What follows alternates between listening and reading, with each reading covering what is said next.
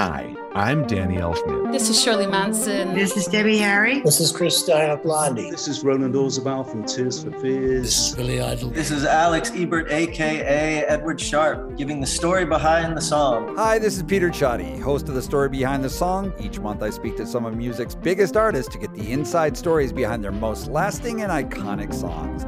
Join me for new episodes on the third Monday of every month on The Story Behind the Song from the Consequence Podcast Network, available wherever you get your podcasts.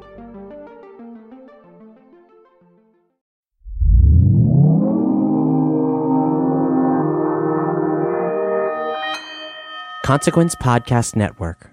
Welcome back to Filmography, a Consequence Podcast Network production. We've been on hiatus for a couple of months. We're very happy to be back. And in the interest of breezy summer viewing, we're kicking things off with a look at the films, life, and times of one Stanley Kubrick.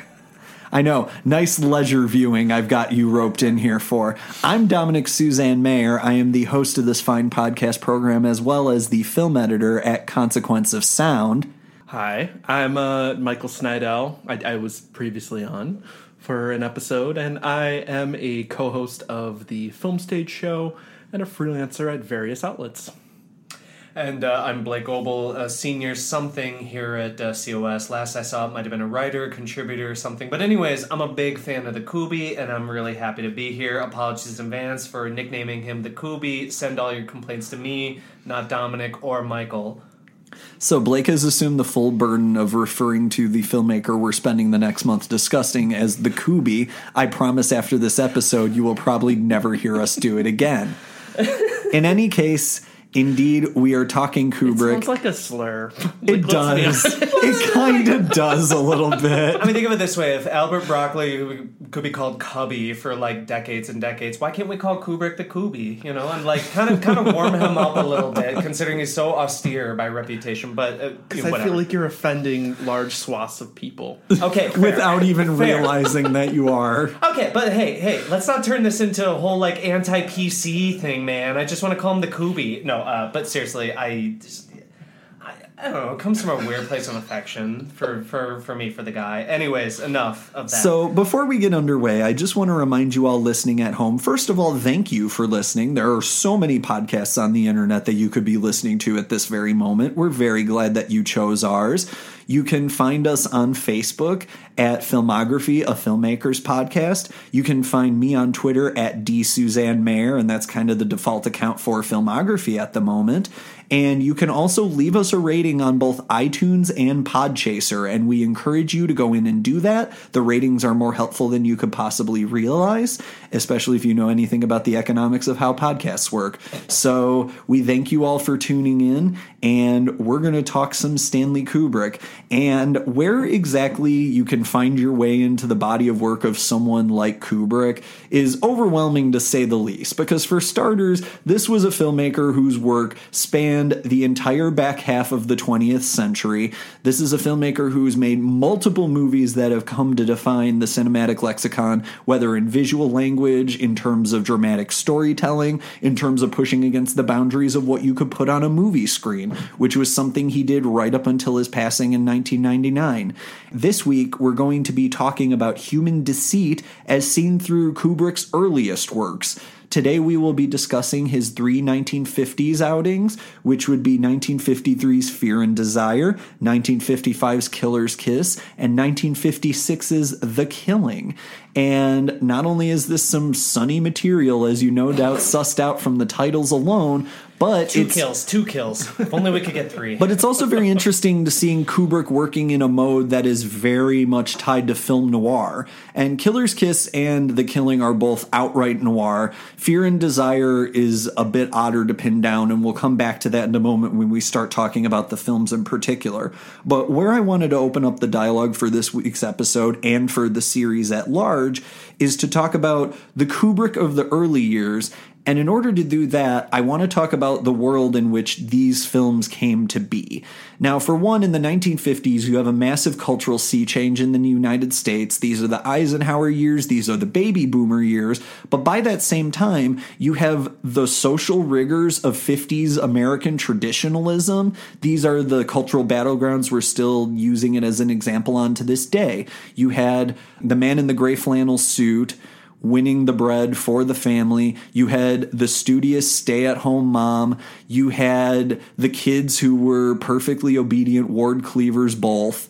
And in every single scenario, you had an America that was simultaneously never more buttoned up, never more traditional, never more lay on your back and think of England Catholic. And in the same breath, you had a lot of the subversions emerging in society that you would see constitute the 1960s and what became so much of the cultural dissent there.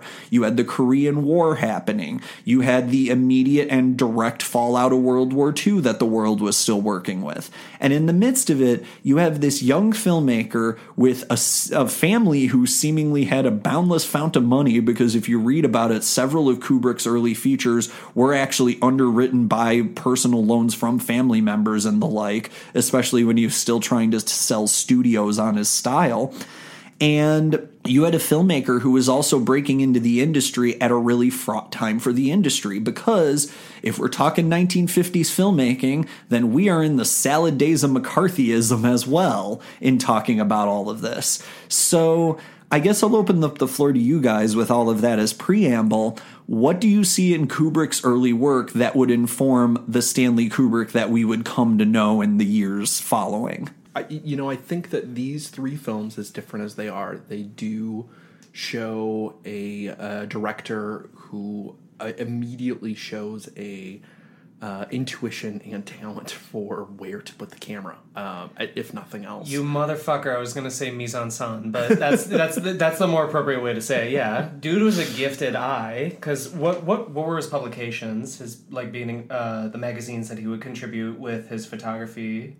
Yeah, that'd be Look magazine, where Kubrick cut his teeth early, and he also worked on things like military films. He did a number of short-form pieces throughout the 1940s that sort of let him get his feet wet in the medium. So, I mean, and bear in mind, I'm kind of working 50-50 with the details. What era was his the boxing short film, Day of the Fight? Is that 40s or 50s? Just refresh me. And there's also the Seafarers, the early 50s documentary about seashore workers that basically. So we're talking early 1950s for all of 50s. These are the short form features that are leading up to Fear and Desire as a debut of a sort. And apologies to all precision nuts listening to a Kubrick podcast. We don't want to let you down. We've done the work. It's just also wait, was it 52 or 53 for the Seafarers, right? But no, to Snidell's that would point, be 1953, yes. 53, thank you. No, to Snidey's point, Snidey Kubi, you get it now. I do not approve of this. You approve, you love it. No, basically, he was an aesthete. He was an absolute silky smooth aesthete who, through aesthetics, and apologies if this is art education kind of vomiting out of my mouth, it's aesthetics are ideology. And his aesthetics are basically I'm fascinated with people, I'm fascinated with humanity, I'm fascinated with the systems in which people work within. And there's, not to be quasi-analytical, whatever, but it's you look at the people, you look at the rigid framework in which these people are kind of presented and shot and lit within. Kubrick kind of demonstrated a fascination with the human folly, hence why every chapter of this filmography podcast is going to be human. There's a human folly, there's human misery, there's human deceit, as this episode is kind of going by for the books, but he was interested in people, which is ironic because he's gotten that reputation of being cold and disliking people. If anything, I think he was immediately fascinated with how people get by within that look of what are people doing? Well, and I think especially that notion of getting by is going to be really essential to all the films we're talking about today, because it's very much the recurrent motif is people trying to improve their station in one way or another, which in his strange way you see in a lot of Kubrick's work, whether it's the social climbing of the early scenes in 2001, where it's people trying to be debutantes in space, or pretty much the entirety of Barry Lyndon, for instance. But even just focusing on these early features, you very much see that desperate need to find your place in the world as an emergent theme.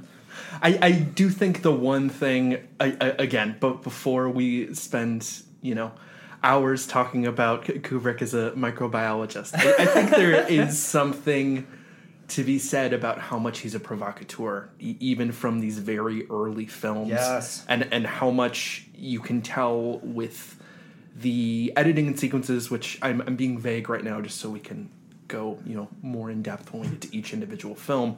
But you're seeing someone who is finding pleasure in voyeurism in the same way as, someone like Hitchcock, the absolute voyeur of cinema history. Oh, absolutely. And I think what's really interesting is getting back to the topic of Deceit, which granted is of the show's own creation, but I also think it's relevant here because it's this very particular kind of voyeurism, which is looking in on people as they do the worst things that people can do to one another. It's not just the perversion of looking necessarily, it's the larger social perversion of wanting to look in at the rats on the maze, the microbiologist point.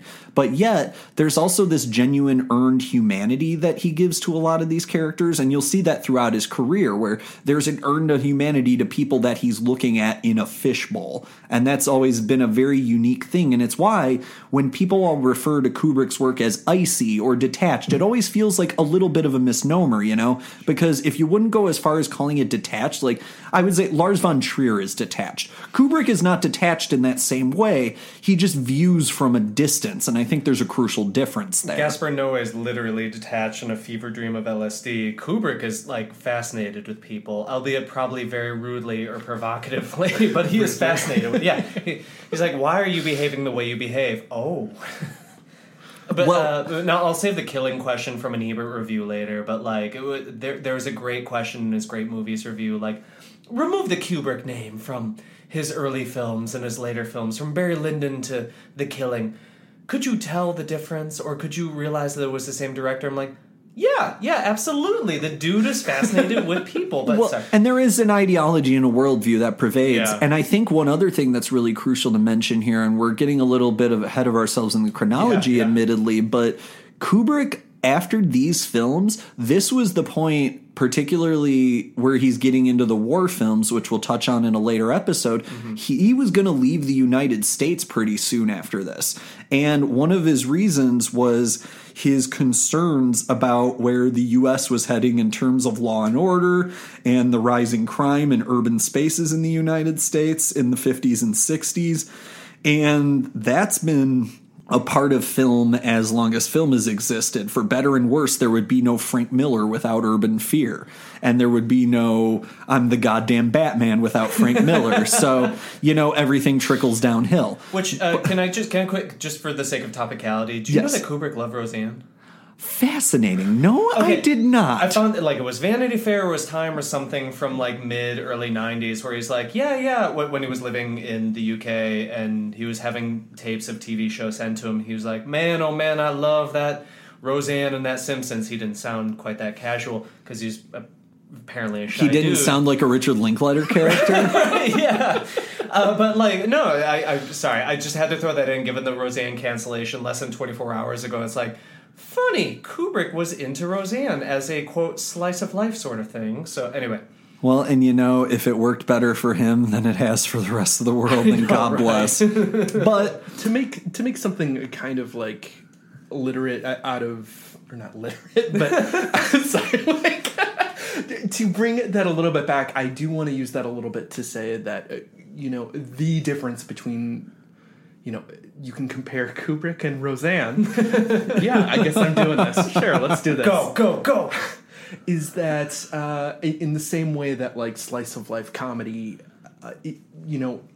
social realism and the realities of what someone's going through is something that is on the margins. It's not something that becomes the focal point. And I would say similarly about Kubrick, that, when you're talking about these people that are in various states, whether it's, rags to riches in the case of Barry Lyndon, or at the edge of sanity in the case of at least one or two of our films today, and in many other films in this series, those are all films that are more experiential than internal. And I think that does, separate him even from people from the time, like someone like, Capra, who is also obviously interested in people, but is also very interested in, emotion in its most capital state. So would you argue, like, the Look magazine thing, like, would you say that photojournalistic sensibility, like the observer, the long gaze, that eye, kind of informs some of this? Because, like, I think of, like, photographers like Gary Winogrand, who's, like, one of my personal favorites, who is a dude who would just walk around with a Canon in the 60s, 70s, 80s, whip it over the back of his shoulder, and just kind of close his eyes and take the photo. And then, like, he would take something like 500 photos, clearly an iPhone pioneer, and he would go develop them, and eventually he would find something where he's like, this is life right here. And I don't know, it's like that kind of nervous detachment, that Eleanor Rigby, whatever it is, of looking at people.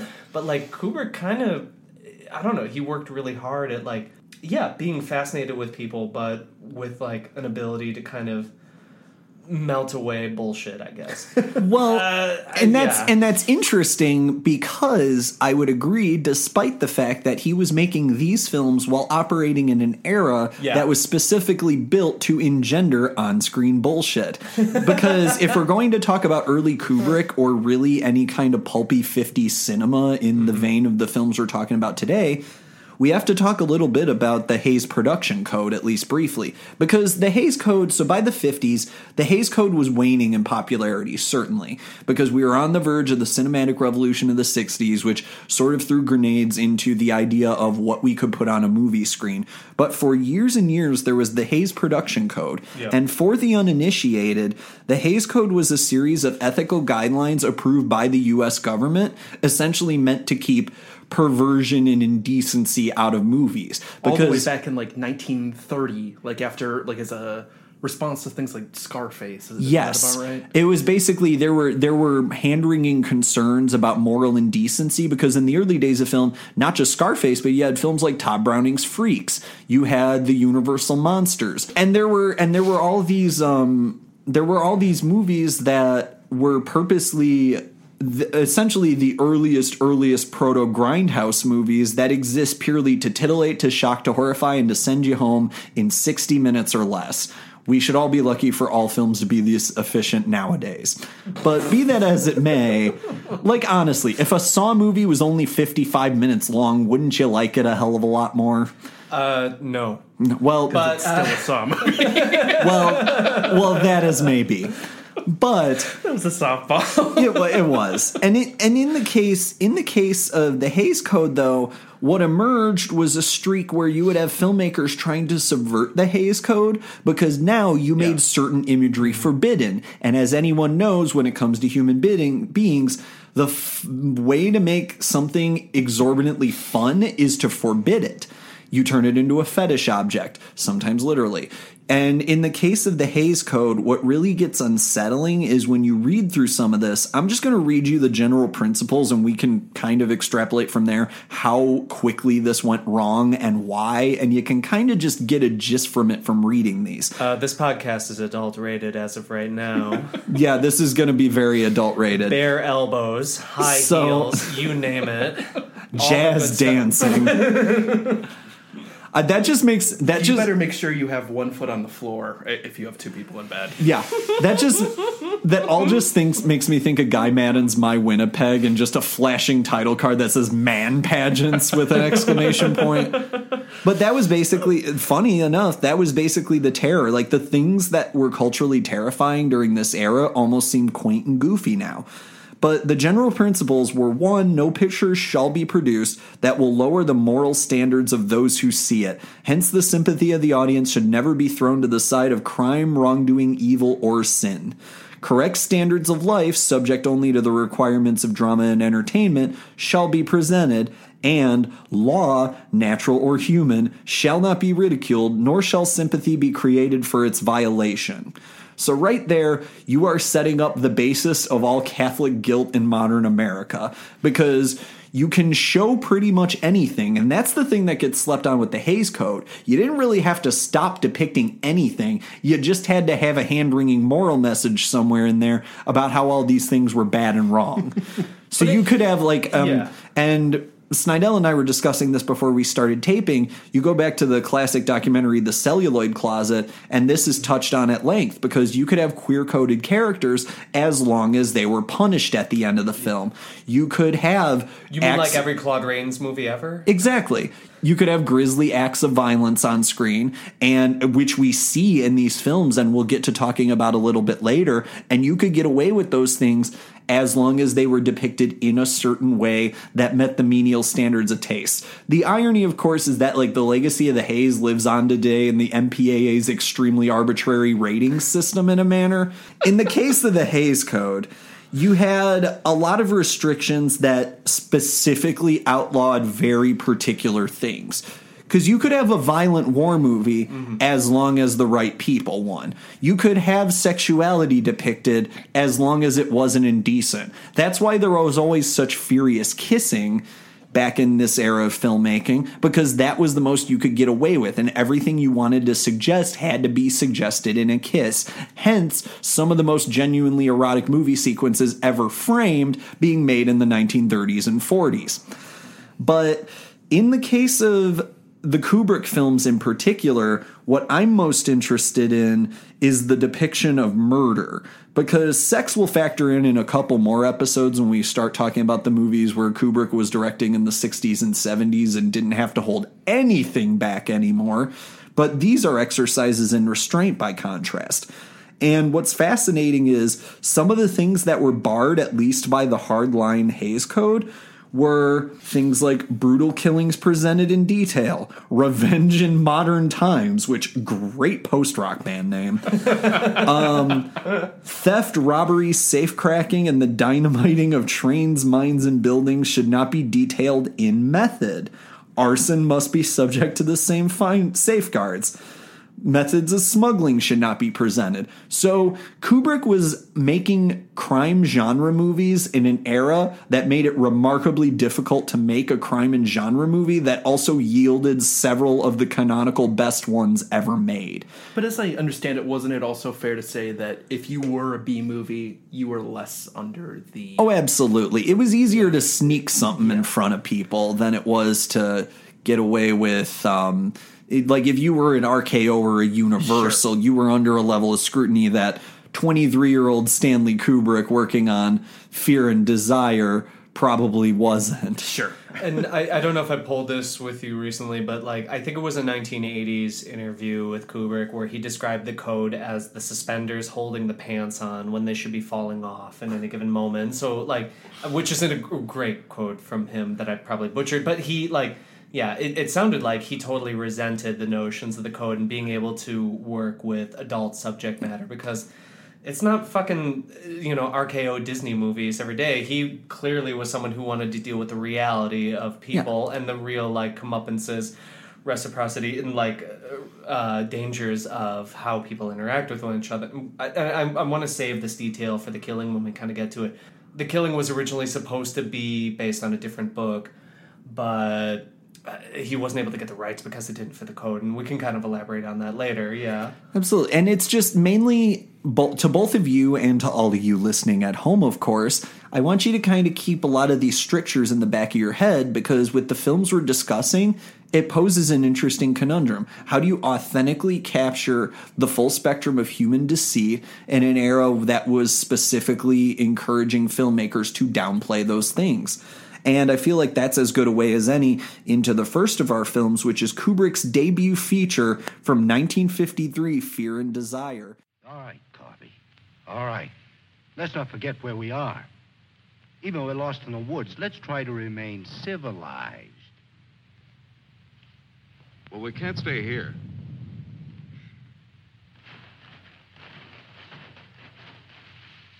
Should we leave her fish here? Don't be funny. It was Kubrick's first attempt at a war film. It would certainly not be his last. We'll get to that much more extensively in the next episode of this show. But for this week, Fear and Desire is a simple story of a foursome of military men stranded behind enemy lines who slowly give themselves over to their own perversions and the overwhelming fog of war. So it's pro-war? I do not believe that it is a pro-war movie. We are still decades away from 13 Hours, Blake. You're still safe here. Oh, thank God. So, in the case of Fear and Desire, though, you have Kubrick working with a skeleton crew. There were only 15 total cast members, 5 of which were the primary on-screen cast, and that's cast and crew in sum total. This was a bare-bones production, largely self-financed by Kubrick and with loans from people close to him. I was going to say, did I see correctly 13,000 on IMDb? I believe, yes. Which I just have to comment on. Like, even with inflation, it's just like, give me a year. We could put this together. We could put together a really good minimalist war film, you know, just for a couple of bucks. Yeah, that's insane to me. And what's interesting is, especially when you've got it coming out in this post-World War II era, when most of the films engaging with the war were still very straightforward hero stories, this is a film that definitely complicates notions of the war movie a lot more. It's very much a character piece. Yeah. It's more about the emotional sensations of losing yourself to the battlefield than it is with any particular war encounter. And there are no great battles. There's nothing in that realm. The film is barely an hour long, and yet you do get this full emotional spectrum of what it's like to go into a war zone and return irreparably changed. And what's kind of cool about it is, like, he plays in abstract, like, broad strokes. He avoids any kind of, like, political or national connotation. It's basically just men of war in any given location. Could be any place around the world, theoretically, with a forest. And basically, he's like, I'm not interested in the politics or the details. I'm interested in kind of the broad humanistic strokes of how these men are reacting to the situation which we're dropped in. Which, look, from a first film standpoint, is, like, A, super pretentious, but B, really kind of cool that he's, like, willing to force himself to work in those kinds of strokes. Yeah, I think what's really fascinating about those strokes, though, is that, like, you know, even compared to, like, Kubrick's later work, like something like Paths of Glory, this is a more emotionally straightforward war movie. But, like, as Dom and Blake, you guys have both said, is that, like, this is, again, Kubrick seeming like he's, you know, coloring in the lines and then kind of outlining outside and revealing, I hesitate to say avant-garde tendencies because I think the next film we're going to talk about is potentially more avant-garde, but I think that there are at least 2 or 3 sequences in this film that go to some places you don't expect for as, like, straight-laced as this story begins. Absolutely. I mean, it's a film of a very familiar hue, especially in the era it came out. The idea of guys trudging through a battlefield shooting the shit was fertile cinematic territory, especially in the 1950s. And yet, you get these sequences, like the really haunting one near the end in particular, where Paul Mazursky and his now deceased partner are returning from the fog in a boat, and Mazursky is singing and babbling like a lunatic next to a corpse. Yeah. And it's this singularly unnerving, frightening image that invokes imagery of films like Apocalypse Now or Agira, the Wrath of God, other stories about the folly of man getting lost in the wilderness and losing himself in the process. And you get it in the middle of this otherwise pretty straightforward story. And even there, I think you really get to see the beginning of the Kubrick method of dealing with people, where people are walking symbols, and then whatever defines their personhood comes secondary to that. Because Paul Mazursky is very much playing as Sidney. He is a symbol. He is a symbol of the man, the innocent who loses himself to wartime. And we can get into the ethics of that in a second, because that's a scene we need to expand on a little bit. But in the case of something like that, you have a film in an era where heroes were still very much heroes. That was still a much less demarcated line. daring to posit that maybe men stuck behind enemy lines would give themselves over to their most savage impulses. And it feels weirdly radical. Like now, there are more war movies about that concept than straight up war movies. But at that time, it was still kind of radical to make that kind of a statement. This was still a time when even like I might be off with my time period, so please, throw stones if I'm off. Wasn't John Wayne doing constantly like jingoistic style? Oh, absolutely. Searchers is 3 years away, and let's think about like the big war movies prior. 1946, Best Years of Our Lives, which is the closest to being like a popular humanistic. Though it's subversive, but it's very PTSD driven. And if I recall correctly, like it's about everybody after the war. And the closest to like trench warfare, I'm thinking All Quiet on the Western Front, and there's kind of like a gorgeous majesty to it. Not to sound Trumpian here, but like of the war movies, yeah, there is like some tragedy and triumph to it, but there's nothing that comes quickly to mind that's quite on this like quick, immediate, visceral, humanistic level of like they're there. And it's messing with them. It's affecting them, and it's warping them. Sweaty movie. Yeah. That's actually a great word for it, yeah. Well, and I think what's really interesting is Kubrick did not much care for Fear and Desire in the years that would follow. And right. No one is nuts about their student films, granted. I mean, I appeared as a performer in a student film or two that I wish would never see the light of day again. But... Oh, no one will judge you for co-directing Godzilla 98, Tom. Don't worry about it. Roland and I were trying something, Blake. So what's really interesting, though, is that not only did the film's original distributor die in the 1950s, actually, right by my measure, the year this film was released, Joseph Burstyn passed away on a transatlantic flight. Jeez. And in the years since, it's widely believed, though I believe whether it was confirmed has been speculative at best, that Kubrick tried to have copies of the film destroyed because he didn't want something that, by his standards, he felt was so amateur making the rounds. And even now, you can watch it. I mean, you can go and watch it on YouTube because the fair use laws have expired on it. There are proper Blu-ray releases if you're curious about it as well. It's on Amazon Prime as well. I just want to point out I did bring in the Library of Congress Blu-ray just to be like, ha, Kubrick, you lose. we got it on Blu-ray. Yeah, there is the Library of Congress logo before the Prime version as well, so that must be the same. Well, and honestly, that's laying around, and there is a print at the Kodak Labs that I read. You have to go in and access not as a group, but as a solo individual, and the print cannot leave the building. No. So we've done, and even Kubrick actually put out a statement through Warner Brothers when they started re-releasing a lot of his material that basically referred to it as, quote, a bumbling amateur film exercise.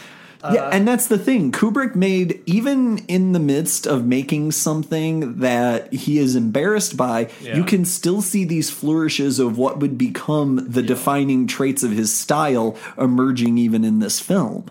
I love the traces of almost like absurd insanity that this shows early on, and like, you know what, I want to lead into, because I want to talk about that scene with Paul Mazursky, because so to set the stage, just so listeners know what scene I'm talking about, there's a long sequence that takes up almost the entire middle segment of the film, where Paul Mazursky's character Sidney is with the woman they come onto, who is tied to a tree with another soldier's belt, and he goes through the motions of losing his mind in about 2 minutes. And it's kind of dumb, but Paul Mazursky is like makes it a physical comedy performance. Like, it's almost like a Jerry Lewis performance. Like, there's something I have to fight you so hard on this. I love that scene so much because it's like, fuck it, if you go all out, right? Like, who cares if it's Lewis? Like, he's losing his mind full boogie on that scene, and like when he's pretending to eat food, and like the music is kind of doing this like playful music to like accompany him, just to be like, no, really, he's crazy.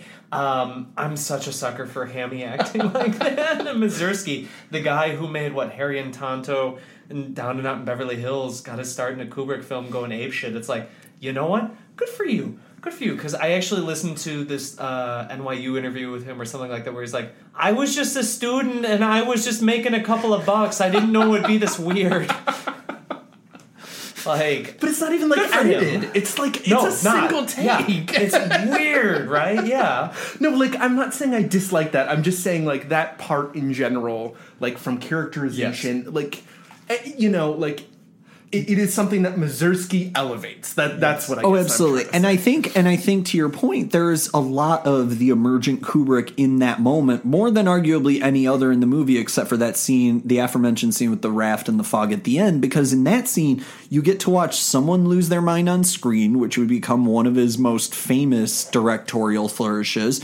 You get to watch an imperiled woman with no name. She is literally credited as the woman on IMDb and in the film's credits.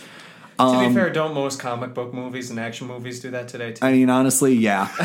But there's just like 200 cast members and 30 of them are the woman. That's really the exchange rate there. But at the same time, I very, very much feel like in the case of, in that scene in particular, you get one of the most Kubrickian images, arguably, which is once again a beautiful, imperiled, in this case, bound woman viewed from a detached distance. Because once again, Kubrick's camera, because he shot the film, and we'll talk about that more in the back half, but Kubrick's camera adopts Mazursky's vantage. And this would be recurrent throughout his career. I mean, you see it most blatantly in The Shining, but really in all of his work, taking the perspective of deeply, deeply troubled men and asking the viewer to then adopt that perspective in how they engage with the film, which is where a lot of the misgivings with Kubrick's work comes in, which we'll address in the weeks to come.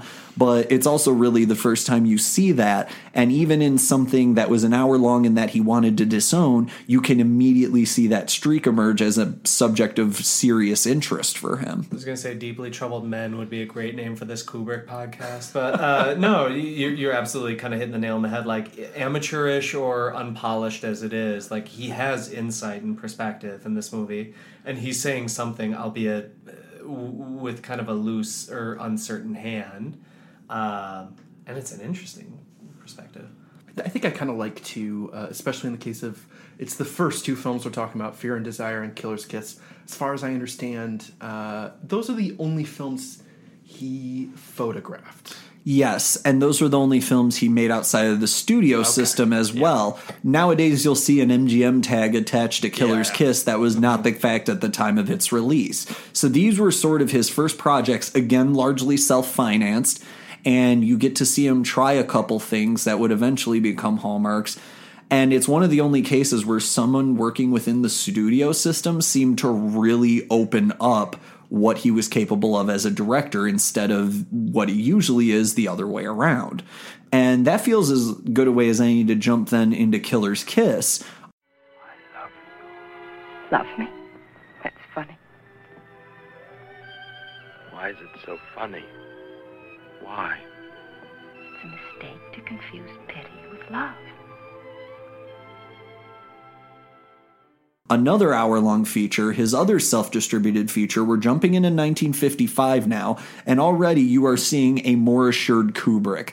It is the story of a doomed boxer who runs afoul of a bookie while falling in love with the bookie's mistress, and the boxer and the mistress want to run off together. It is pure 1950s pulp stuff. It is well within the tradition of the boxing film, which, lest we forget, is one of Hollywood's oldest traditions of them all. The best. And it's also an incredibly interesting riff on both the noir and the boxing film, because there are a handful of images in this. Whereas Fear and Desire has some interesting visual choices, Killer's Kiss is a handful of genuinely arresting ones. Yeah.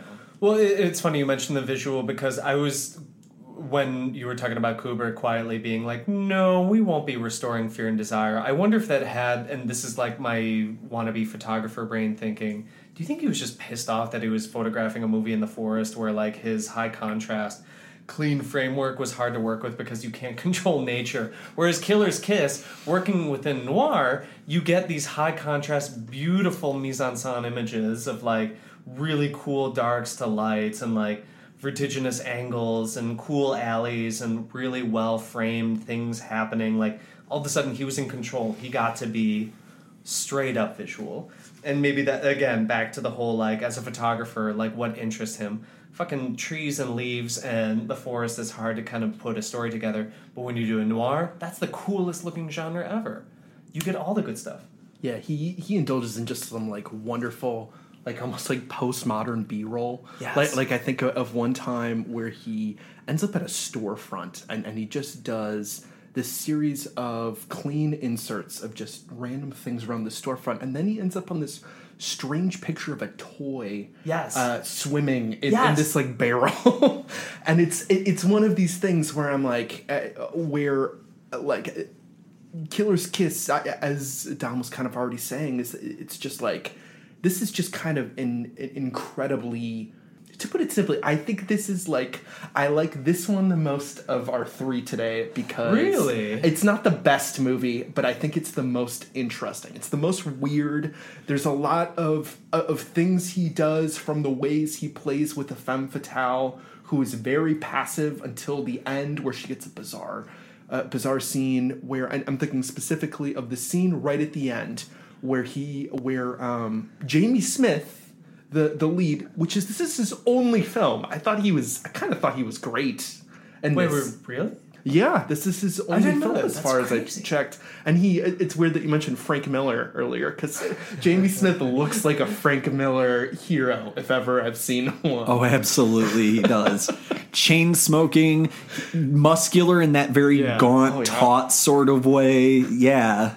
And then like, you know, Frank Silvera looks like, you know, it is an Ernest Borgnine type. Like he has that like he has that kind of, he looks especially more like Ernest Borgnine in Fear and Desire. But again, I'm getting away from my point. The scene I'm talking about where he's playing with the femme fatale is there's a scene near the end where Jamie Smith's character is on the ground. And it's where the goons have him on the ground, have, you know, guns pointed at him. And it seems like it's the end. And his lover, Gloria, played by... Irene Kane. Thank you so much.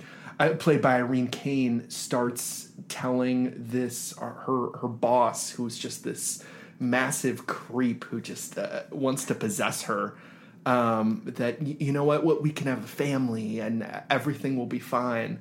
And it's this bizarre scene where you're seeing that Jamie Smith is awake and hearing this conversation, and it's honestly so much more interesting to me than so many femme fatale characters where, you know, they're just upfront about their, you know, like sniping at you know, the hero or something. Like, this is something so much more devastating and a gut punch. And I think this film is kind of filled with those moments, which is maybe part of why the ending, which was actually, I'm going all over the place, which is why the ending, which was apparently studio mandated. Go, man, go.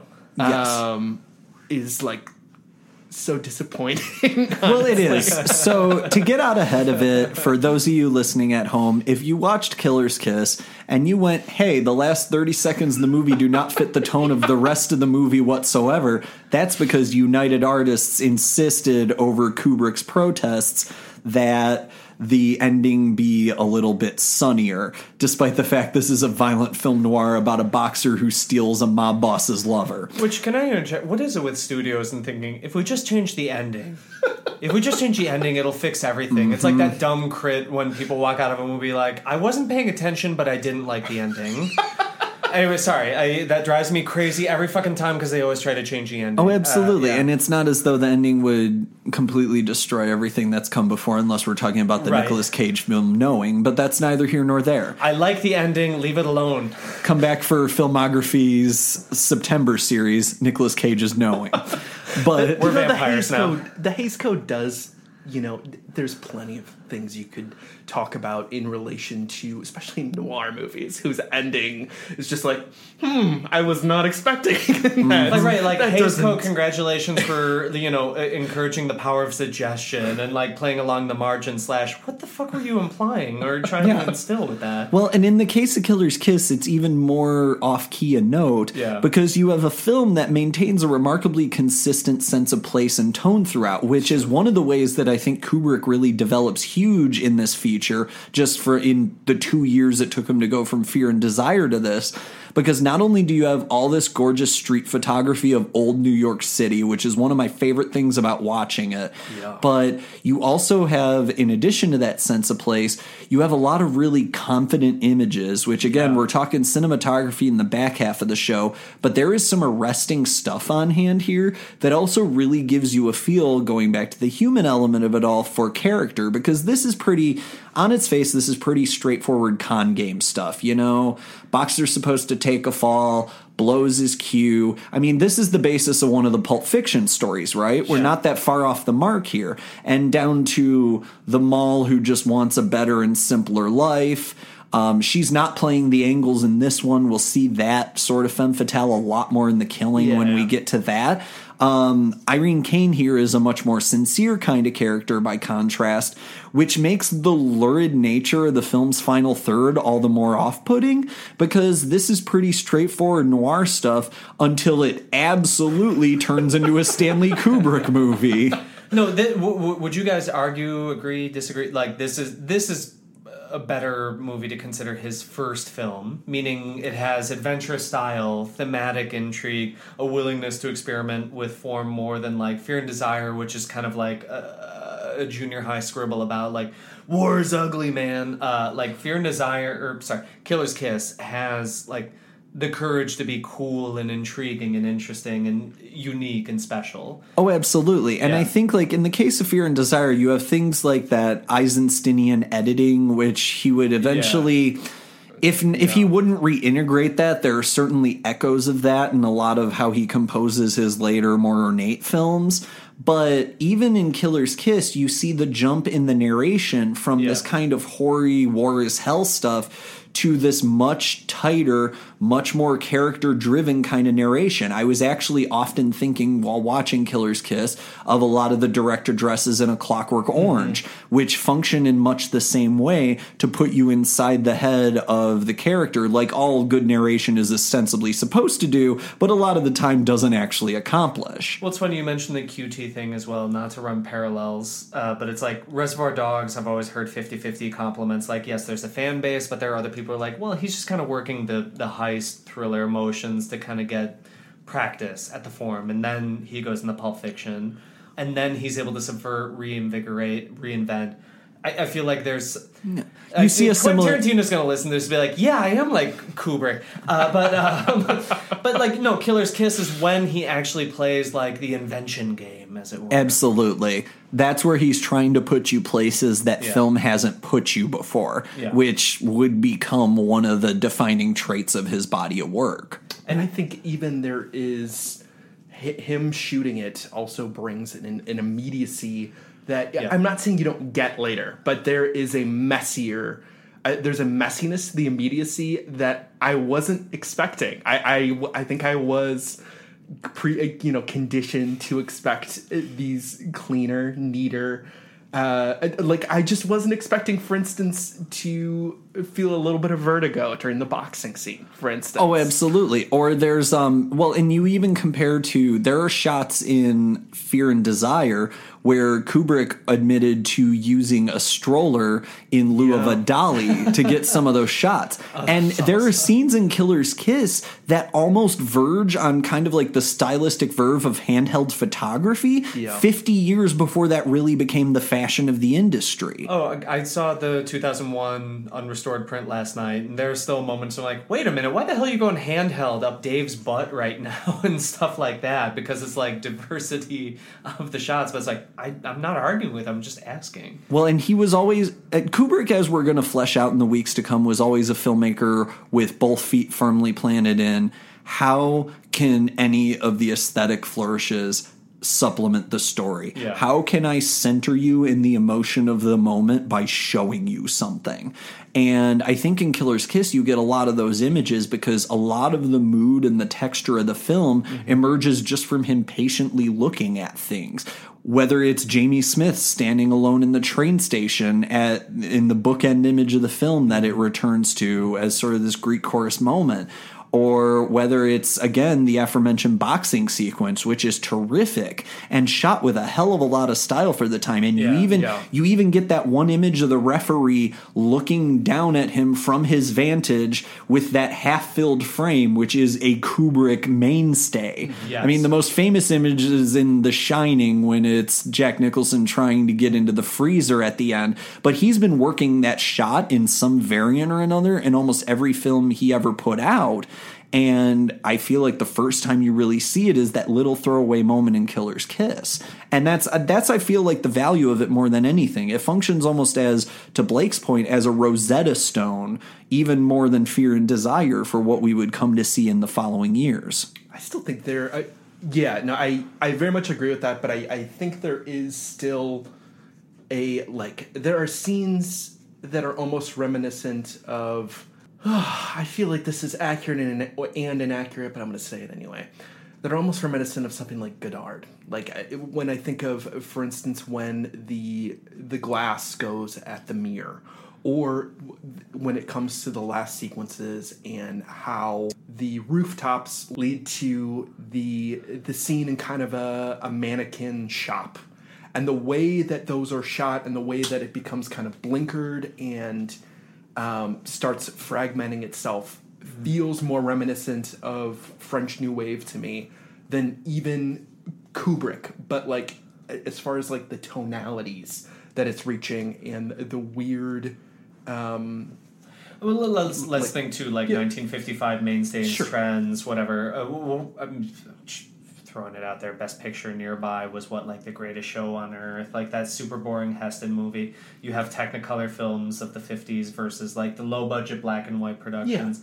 And to your point of Godardian, new wavy, kind of a highly saturated pulpy vibe to it. Yeah, it's just cool. Well, and this is back when montage editing was still kind of an oddity in American cinema and not a stylistic standard yet. Granted, so you also have that tension where you're looking at a filmmaker who's invoking the new industry when the old industry is still in full flower. I hate to throw this idea out there, but the idea Kubrick was, a chain-smoking art school senior being you should see what they're doing in Europe.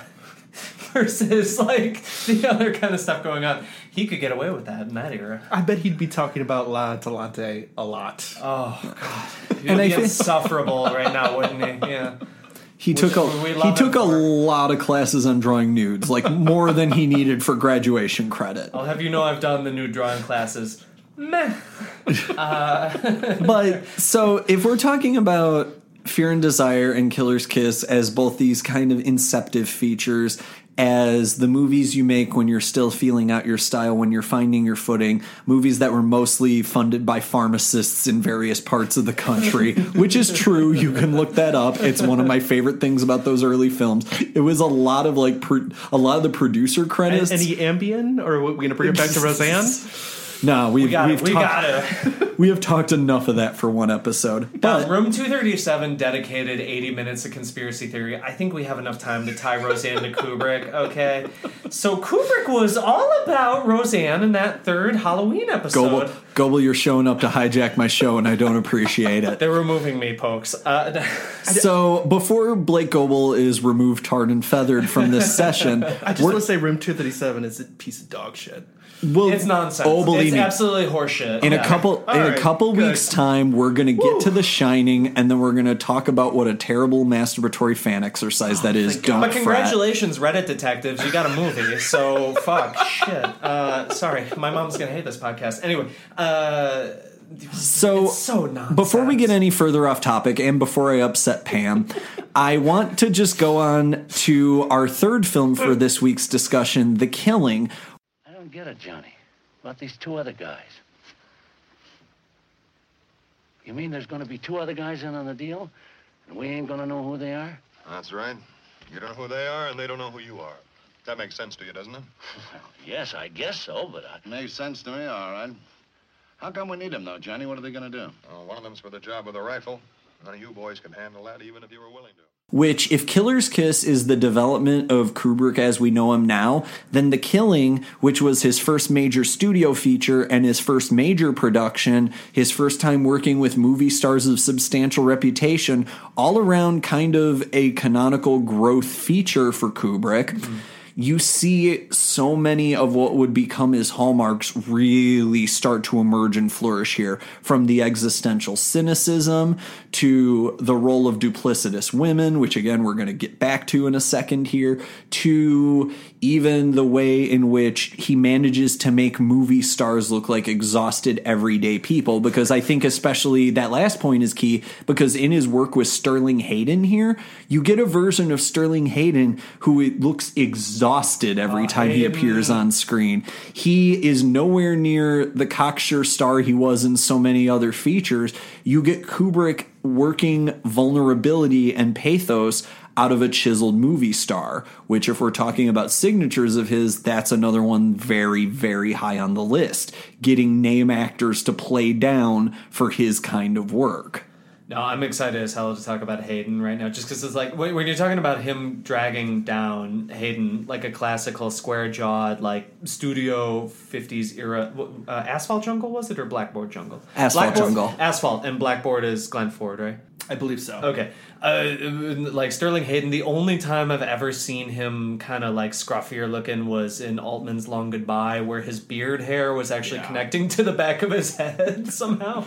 And like he's like a drunk Hemingway ripoff. But man, Kubrick really kind of just guided him along all the way, because he looks really smooth, composed, confident, and yet completely not at all. Absolutely. Well, and in the case of The Killing, you're expanding the scope of Killer's Kiss in terms of the noir-style crime story into something a little bit broader. In this case, it's a traditional racetrack heist, at least on its face. But what it eventually tips its hand as being is much more of a character piece about a bunch of people who think they have the perfect plan, watching that plan fall apart because of the one reason that every great con falls apart, which is basic everyday human error.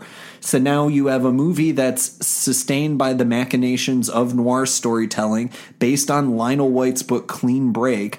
This was also the first time, as mentioned, that Kubrick wasn't allowed to shoot his own feature. That would be Lucien Ballard responsible for this one, because Kubrick was told by the studio he could not be both the writer and cinematographer under the guild strictures of the time. Okay, that I didn't know. That's crazy. He did a lot of big Peckinpah, though, like Wild Bunch and Getaway. So those are at least two pretty substantial Peckinpah films. I also think he did Guardians of the Galaxy last summer. No, But in the case of The Killing, what you're also really getting is you're getting this emergent Kubrick who wants to, look at people like Lab Rats, to loop back around to where we started. Yeah. This is the first time where you really get the clinical Kubrick, where it's human stories told at a remove. Because for all the immediacy of the film, and I think this is a remarkably well-made con movie, all things considered.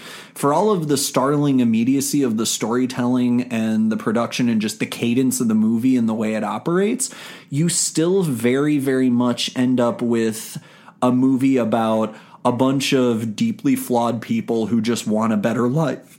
And in fact, I think there's something really interesting in the fact that so many 1940s and 50s films, I mean, sure, you had classics like the Grapes of Wrath and movies that spoke to the struggle of the time. But this was the beginning of the boomer years, where there was much more of a cultural optimism. There was much more of a sense, if you pull yourself up by the bootstraps and you came home from the war and you did your service, you can have that piece of the American dream just like everybody else.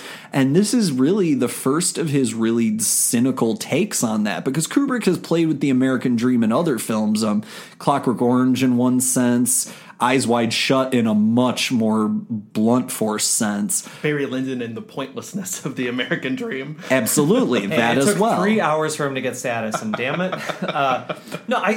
That's one of my favorite things about like heist movies. There is that inherent like everybody's just trying to do a job. Everybody's just trying to make some money. Well, and especially here when you get looks at the backstories, it's people trying to give their patient spouses a better life. People trying to provide for their loved ones. I mean, sure, you absolutely have characters like Sherry, who's Marie Windsor's character, who's just in it for herself, and she's in it to play all the angles.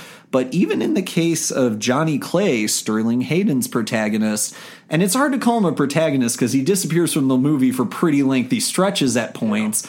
But even Which within is funny this, because he upped the budget. Just absolutely. His actual involvement is like, we got a Hayden, we can give you more money. Absolutely. And ironically, he wasn't big enough a star for United Artists, so Kubrick only got part of the money he was promised and not all of it. Which, if you ever get too wistful for old Hollywood, there's a reason right there we should never go back to that model.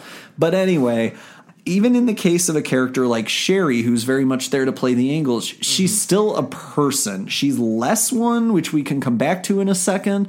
But in this case, you have a heist movie full of people who are not really ne'er-do-wells in the traditional heist movie sense, particularly in this era of filmmaking, but were people who were just trying to get by. And especially in an era that was supposed to be celebrating American excellence in all of its forms, it's interesting to see Kubrick then show up and kind of turn that on its head. I just had this terrible image of this movie being remarketed now, like the boss, the wise guy, the tough guy, and like because it does play on certain archetype, cliche, whatever. But it's not about that. It's about abstraction of those characters. That's the interesting contrast I was going to make with even with like contemporary heist films. Yeah, you know, whether you're pointing to subversive ones or the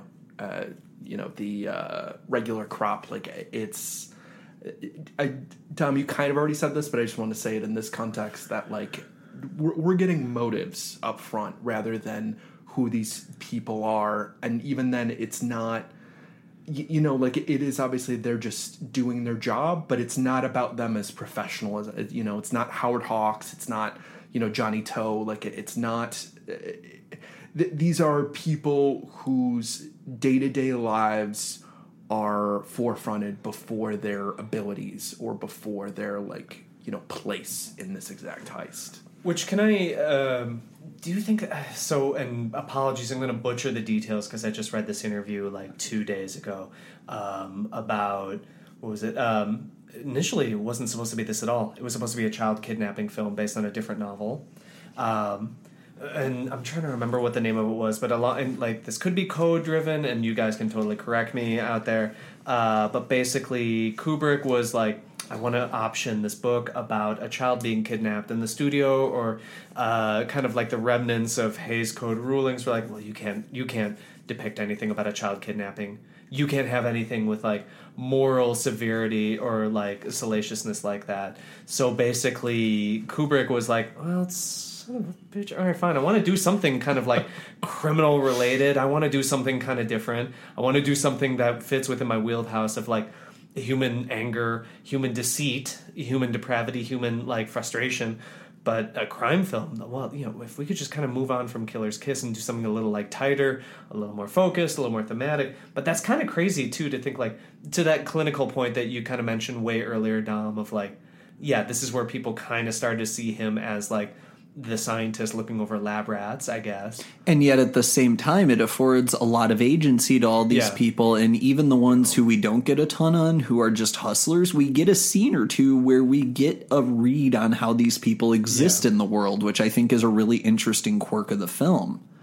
And I think even then that the times when it does want to show their, casual brutality are things that he finds interesting ways to stage them. The one that comes to mind for me is the policeman. And the policeman is on a schedule and he has to get to the track. And there's a great scene where someone comes running out of a store and is like, I need your help. They're going to kill each other. And he and you can tell that he's hearing her as she's running out, and she comes to the door of the car and is knocking on the window, and he realizes, no, I got a job to do, and he just drives away. And it's this like small chilling moment that doesn't completely condemn that character, but still does say something about the like consequences of this heist beyond obvious. Yeah, beyond the obvious, like absolutely everyone X and Y, and that's the interesting thing. So coming back to the whole theme of the week of human deceit, this is a movie that really brings that full circle. Because if Fear and Desire is about the ways in which we self-deceive, and then Killer's Kiss is in the fictions we spin ourselves because we want things to turn out better than they're actually going to on their face, The Killing is the first time you get kind of the Kubrick master thesis, which is people are hedonists. People are barely more than animals, and if left to their impulses, people will embrace savagery.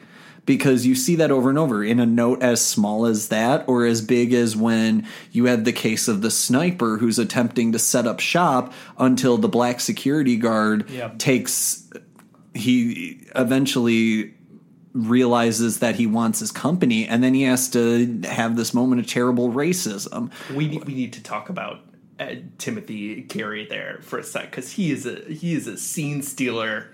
Nicky, the sniper, he is so good in that small role. With the single tooth. Yeah, with the single tooth. I'm sorry, we really shouldn't be talking about physical deformities in 2018 like this, because it's super rude and condescending, but it's also like look, if Hereditary can make mention of the poor little girl's like unusual looking face, we can talk about Timothy Carey's single tooth, because that is a detail. Well, and I think, and what's funny too is that this is a movie populated full of noir actors who Kubrick enjoyed over the years from Hayden on down. Yeah. But you also have a film noir that's really operating on the idea of a bunch of everyday Joes, which now, again, is kind of boilerplate heist material, but back then was a little bit bolder. The idea was criminals pulled off heists, not everyday people just looking to improve their station a little bit. And I mean, even if you look at what Johnny Clay's whole hustle really is, the purpose is so he can get out of the life and him and his wife can go to another part of the country and be normal people again. And you really have this kind of working class angst humming under it, down to the fact that the climax goes down at a racetrack, which then, now, and probably forever until we like outlast the savage sport of horse racing anyway, is kind of very codified in American society as a working class pursuit, both for the people involved with it and the people who gamble on it. And the police, which is part of their alibi. In a great way. Oh, absolutely. Like the idea that the police are just in on it and it's sort of besides the point, it's terrific. I think even going back to, just to bring it back to Nicky as well, speaking of that working class angst and that relatability, when you first meet Nicky's character, it's in front of kind of a shack, and Sterling Hayden, Johnny Clay, and him have a conversation like, oh, how long you been in that house? And he's like, a year, but it keeps me out of trouble. As in this idea that like almost all of these characters, or not almost all of these characters, but many of these characters, as you're saying, have been in and out of the life. And it's always been something that can come back. And you can bring that in as well with Maurice, played by Cola Guariani, who is just this wonderful kind of strong man who comes into the... Strongman's my favorite, by the way, in the whole scheme. But like when he goes like gorilla ground 5 crazy. policemen. Yeah, when he goes nuts. I'm a sucker for kind of wrestling, as it were. And when a guy does like a big show of strength as distraction or deflection or whatever you want to like. Oh god. Like, I'm sorry, like, it's so cheap and it's so visceral, like, yeah, and cause a scene. Well, and I think what's really interesting about The Killing in particular, too, is that this is a movie that is specifically drawing your attention to the clockwork nature of the plot as you're watching it come off the rails, which is a really interesting tack to take, because down to the timestamps offered by the narration, which is a really cool trick because spatially it lets you know where you are at all times in a film that's pretty scattered all over the place. Something he didn't want, though. Yes, which is ironic because I think it really helps the film. Not to invoke like the Nolan quotism about Inception, but he's like, planning the heist, devising the heist, laying it out is usually the most fun part because you kind of figure out the structure, planning, and strategy that goes behind something like this. Well, and that's the thing. It's why the first hour and a half of Soderbergh's Ocean 11 is about the planning of the plot. The planning is a lot more fun than the execution. All that's left with the execution is really a binary. It works or it doesn't. Unless you twist the binary, unless you actually like have something new to reveal, which makes it even more fun. Exactly. But in the case of this, you have a straightforward story that's really elevated by the fact that it's drawing your attention to how doomed it is from the get-go, which is another thing. I mean, like, grim nihilism is obviously nothing new for the noir genre, even at this point in film. But by the way, grim nihilism, great death metal name band. Yes. Brutal. Grind. But also you really get a look at what happens when you can have the best laid plan in the world, and all it takes is a second or two of human error, and it's all for naught. It's almost Ray Bradbury's Sound of Thunder, right? Like, all it takes is a butterfly landing to alter the course of events irrevocably. Yeah, and then you get that really bleak final punchline where Hayden watches his entire take, the thing that people died for, scatter out into the night all over a runway, and then he just waits for the police because, as he puts it, in what's a hell of a final line, especially for this era, what's the difference?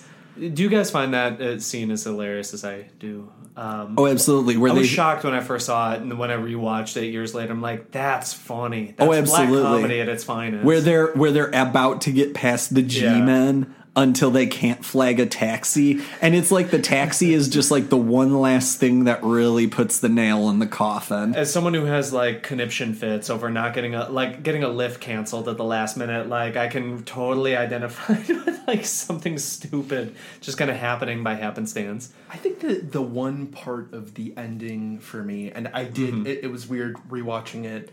I haven't watched it in about 5-6 years. I have to say that I think that scene is a little bit of a come down after the bloodbath with George. I think, and then I love that scene right after where he just stumbles out onto Johnny Clay's car, and George goes into a car and runs off back to Cherry.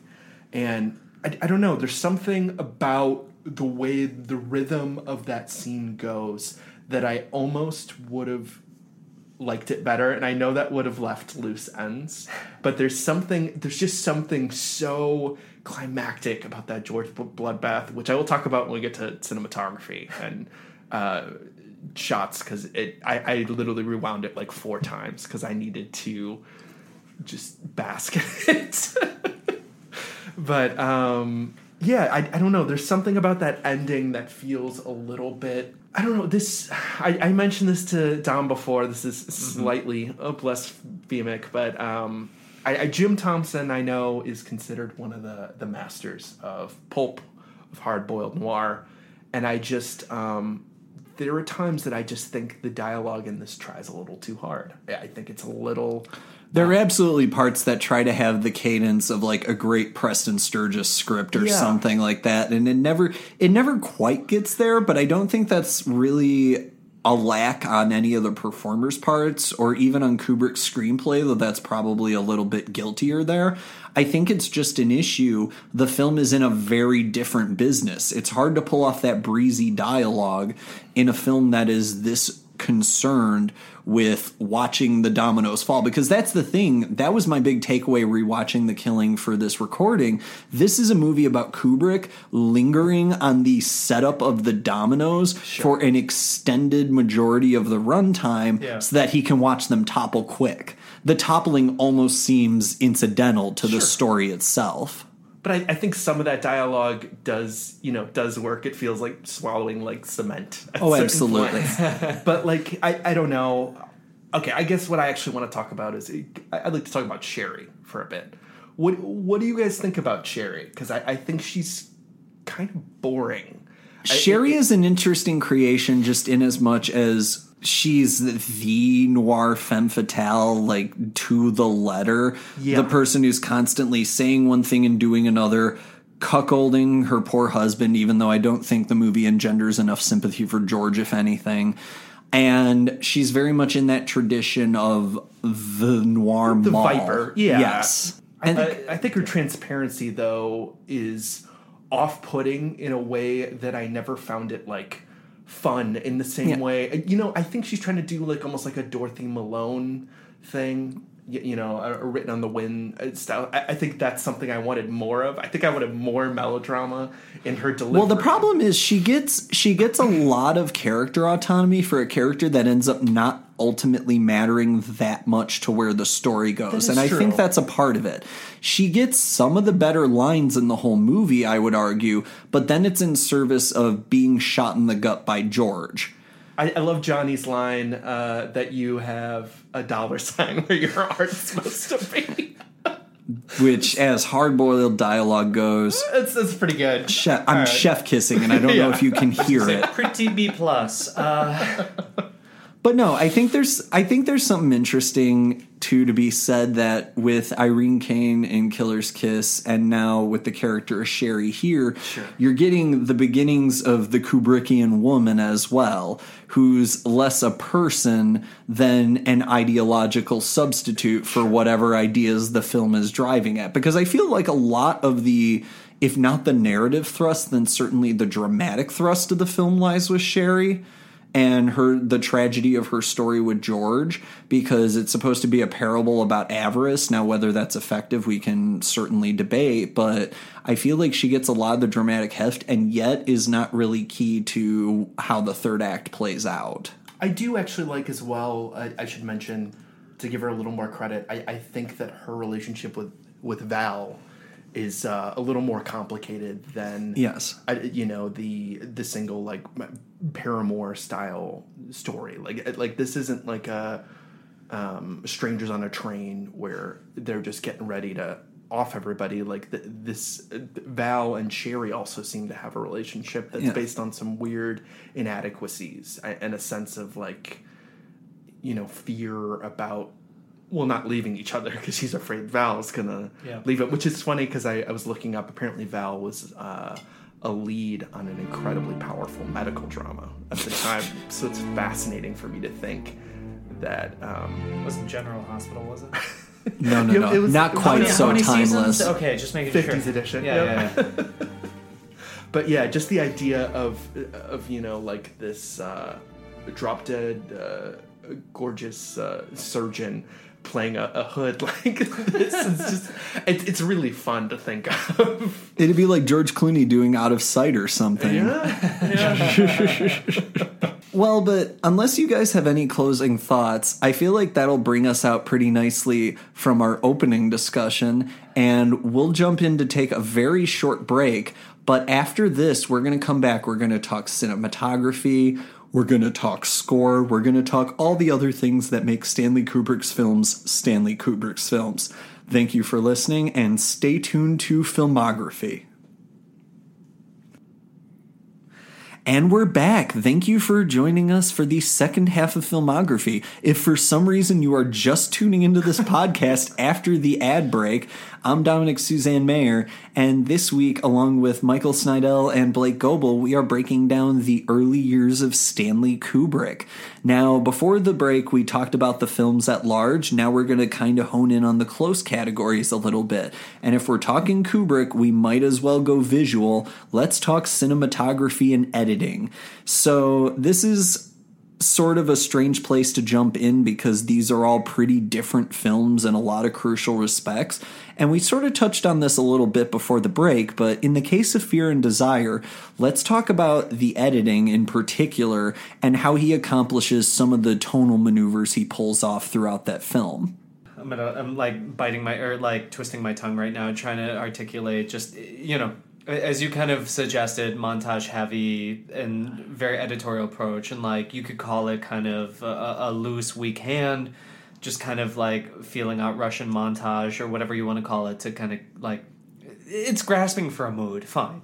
That would be the easiest way to put it, as I was kind of dancing around saying it. But, well, and I think that's a fair way of putting it. And I think what's really interesting is one of the scenes where that mood is achieved the most distinctly is, I would argue, as we alluded to, the sequence in which our four soldiers that we follow through the film end up happening upon enemy combatants and murder them in rather grisly fashion. Yeah. But it's the kind of murder that you could get away with in, going back to the beginning of the show, the Hays Code days, because very much in the style of Psycho's shower scene, it's violence through implication and montage. There's not a penetrative stabbing on screen in the film, and yet it's a brutal sequence, partly because there are all these cutaways to a single hand grasping a fistful of stew, which is just this visceral, tactile image. Yeah. It's such a weirdly gory, stew too, as in there's, just, it's so thick. Absolutely. It is a viscous stew. Yeah. So you guys, I think I want some stew. No, but yeah. And is it amateur hour in the sense that like it's just kind of, what did our colleague once call like a Star Wars movie, spaghetti on the wall? I just want to put in like all the inserts and kind of crazed shots I can to kind of accumulate into some sort of jarring effect, even though I'm not fully certain what the result is going to be with this. Well, and the thing is, to an end, it's a masterpiece of tone through implication because it's the most compositional film school 101 kind of stuff, right? You have an extended hand grasping a knife white-knuckled, and then that image of the hand clasping the stew. Yeah. And through the miracle of filmmaking, we can then take that away as a violent, perverse moment took place. And there is, to the film's credit, something genuinely kind of perverse and transgressive about that moment. Yeah. You're seeing these guys cross yet another line of war that they never imagined they would have to find themselves confronting. You get that moment where, again, when Paul Mazursky's Sidney at the end is paddling in on the raft, you get this moment where this is somebody who has gone beyond the breach. Now, excluding poor Mac, who's just laying dead on the side of the raft, you get Sidney, who, and again, this was a world only beginning to come to terms with concepts like post-traumatic stress disorder. You had men returning. Billy Connolly said they used to call it bomb happy. He was just bomb happy, leaving on the. Yeah. Oh Jesus, yeah. That's like the worst euphemism right? for like, it. It's so cute how upset he is. I really don't like that. Yeah. I'm like genuinely kind of unsettled. I think it was a British term for it, but yeah, no, that they're actually trying to assess, tackle, and articulate what post-traumatic stress disorder, or no, it's not even post. It's straight up stress disorder within the moment. Well, absolutely. And you get this was still a time when we were forming a language for that, when it wasn't part of the cinematic lexicon yet. And you have this interesting attempt by Kubrick to kind of give an emotional resonance to that through pure composition. It splatters, but it hits. I think there is also some merit to the discussion of amateurism, even in the editing. Like, going back to Paul Mazursky a little bit earlier in the film, I didn't cringe, but I rolled my eyes a little bit when it does do a flashback to the murder, not 10 minutes after. Like there is something in that editing, and especially the way it continually relies on narration that's almost, reminiscent of something like Red Badge of Courage, like this like macabre, poetic, but also deeply kind of pseudo-intellectual. No, I agree. I mean, I think particularly in a lot of those introductory voiceover features, you get a distinct sense that, to go back to Blake's point from the first half of the show, there's something very film school about it, for lack of more eloquent phrasing. I mean, decades before film school was really a major industry term. But just the same, there's something very basic about it. Let us leverage our generation's most cutting insult, basic. Or even an overconfidence in those images. Like, as in... Absolutely. As in he realized that he had something good in the case of a few of these, and he's like, you know what, I gotta go back to it. I have to follow that same rhythm. Well, and it's a very simple film on its face, so lingering on the handful of images that actually do stick, there's certainly something to be said for that, especially back in an era when pickup photography was not a thing. You had what you filmed, and you figured out how to make a movie out of it. But as far as like a callback that I do think really works that I didn't mention in the first half is the dog who comes into in the middle of the forest, and then you then find out is owned by the general who they then endeavor to take out. But that becomes a callback that's utilized it in weirdly emotional ways. The way that dog is unaware of what happens to its owner, the way that the blood kind of stains this wood that it licks for a second. But that dog kind of speaks to like the nebulous characteristics of the film as well, right? Absolutely. Like this dog has no comprehension or understanding of what these men are kind of feeling, in the same way that the film tries to present conflict in broad abstract terms. Well, and even when the men which is cool. eventually go back to accost the general, kind of the dramatic high point of the feature, it's this very Colonel Kurtzian moment, to go back to Apocalypse Now as a basis of comparison. It's this moment where, we've done what we came down the river to do, but it's so far besides purpose or value by this stage of the game that it might as well just not have happened at all. Oh, so he's like an errand dog. I get it now. Okay. Oh. He also says "I surrender" too, which I mean, as a contrast to something like Kurtz, like there isn't that. Yeah, I absolutely understand where you're coming from with the Apocalypse Now, but there is a pathetic quality. Oh, absolutely.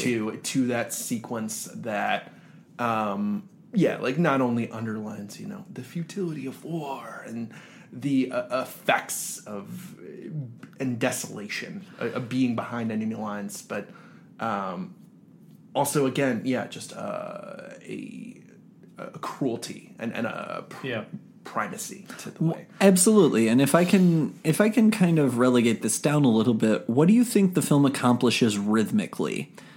The visual and the compositional combined. What is Kubrick swinging for with Fear and Desire from a rhythmic vantage? Other than not quite nailing it, which I see your face and I kind of agree. No, so to listeners, like Dom is on the opposite side of the table of Michael and I think we're both kind of like contorting right now. I was gonna say jazz, but if like a jazz musician in the band kept dropping an instrument every 2 minutes, like damn it, I think. That's an interesting, like the rhythm notion. It has no rhythm. It's staccato. It's punchy. It's weird, but it's also committed. Like it sees its way through, albeit kind of like very sloppily. Yeah, it's punchy, but I also think that there are distinct segments that feel more committed to that erratic rhythm. It's sweaty, as you said earlier, too. Yeah. And Killer's That's Kiss, why the instruments slip out, because it's so sweaty. Jeez. Where Killer's Kiss, I think, is almost completely, aesthetically, it's funny. The same until at least that end. I would say it's way more buttoned up. It's like, okay, they saw me at my like sloppiest, now to kind of tighten things up, as it were. Well, but and even if I don't like it, it's like kind of putting a decent suit on a teenager, I guess. Well, and we're gonna go with these metaphors. Just to toss out some crucial context, these were not particularly well seen movies, for the record. Sure. And I'm not trying to be pedantic in response to you or anything like that, Blake. Yeah. But understandable. But at the same time, at the end of the day, these were, and just to prove that nothing ever truly changes in Hollywood, these early Kubrick films were critics' darlings who did not necessarily catch on with a mainstream audience, which would be a problem of his, by and large, for the rest of his career with a lot of his work, but we'll get to that in the coming weeks. Oh, so you mean Killer's Kiss was a Sundance film about just being a young guy in America at the time? Don't you dare. I have to. Don't you dare. No, but I totally get what you're saying. So I guess if we're going to move on from Fear and Desire a little bit, because that's very brass tacks basics, into Killer's Kiss, I think what's interesting with your point, Blake, is that if we're looking at Fear and Desire as something very not entirely unstructured, but certainly lacking in discipline, I think we'd agree. Sure. Then Killer's Kiss, I think, is much more fully formed. I think it gives off a really interesting an impression that he really develops further in The Killing, which is giving off, especially editorially, this feel and sensation of an eternally tightening noose. And I feel like a lot of Killer's Kiss, especially once it hits that boxing sequence and until, again, the ending, which is kind of at odds with everything, you get this film that's constantly telling you something bad is coming. Yeah. And it is omnipresent, and it is going to find poor Davy no matter what he does. I think visually, too, it's understandable that even Kubrick himself referred to this as a calling card. To be funny, they call it demo reels out of Columbia College now, right? Yeah. No, but you're absolutely on. Yeah. I mean, to be fair to Blake, I'm not saying that, for instance, Fear and Desire is not a shaggy experience, but I just think it's shaggy. I think that Killer's Kiss, even with its experimentation with negatives, it's the ways it plays with dollies, the way that that there's such a sense of sleaze to the cinematography, and the way even darkness is shot, and that doesn't come through like obvious content. It's not like we're hanging around a strip club or these obvious signifiers of absolutely sleaze. Yeah. Well, and it's the noir signature, right? It's constant shadows even in the light of day, which you see a lot in The Killing, and you also see it in this. And some of that is genre, but I also feel like Killer's Kiss is getting much closer to the refined lines of what we think of as the Kubrickian visual, Yeah. We're not at full-blown, perfectly symmetrical tableau quite yet, but we're definitely pushing in that direction. I think especially... And I'll talk about this a little more in our group category in a second, but there's a sequence on a rooftop near the end of the film where Kubrick just lets Davy shrink and enlarge in the frame as the camera moves, and it's all blocking that gives you the size and dimension because it's this overwhelming, almost he manages to make the open sky of a New York rooftop feel claustrophobic. And that's a hell of a thing in and of itself. He's taking a wide open 1950s New York and making it feel small. Yeah, and then immediately after that is then making a sequence that seems relatively, spatially standard. Like they're, traveling. I can't remember whether they're traveling through a window or down a ladder or something, and end up in this space that seems relatively standard until he starts breaking the 180-degree line and starts just, throttling his camera every which way and makes a small space into this, this fever dream nightmare in the same way he does much later in his career. Well, and I think as far as if we're talking this week about Kubrick establishing some of his hallmarks, I think this is the first time you see some of those nauseating close-ups that would become another major signature of his, particularly in films where he's trying to induce a certain sense of dread or anxiety or pretentious fear or whatever it is that he's going for. Yeah. And you see that a lot more in films like The Shining and Eyes Wide Shut, and even Barry Lyndon pretty often. But Killer's Kiss is really the first time you see some of those stark close-ups, because you get a few of those in Fear and Desire with Paul Mazursky in particular. But in Killer's Kiss especially, he loves to look at his actors in sort of this staggered close-up. But even if you look at Frank Silvera in some of the late scenes and how Kubrick looks at him, he looks like a man who's coming undone at the seams, which again, speaking of Kubrickian hallmarks, the image of an generally aged man falling apart in front of you. But he's like, I think that there's even something more psychologically unwound than, we have seen in noir plenty of tropes of men who are undone by women, by femme fatales or not femme fatales.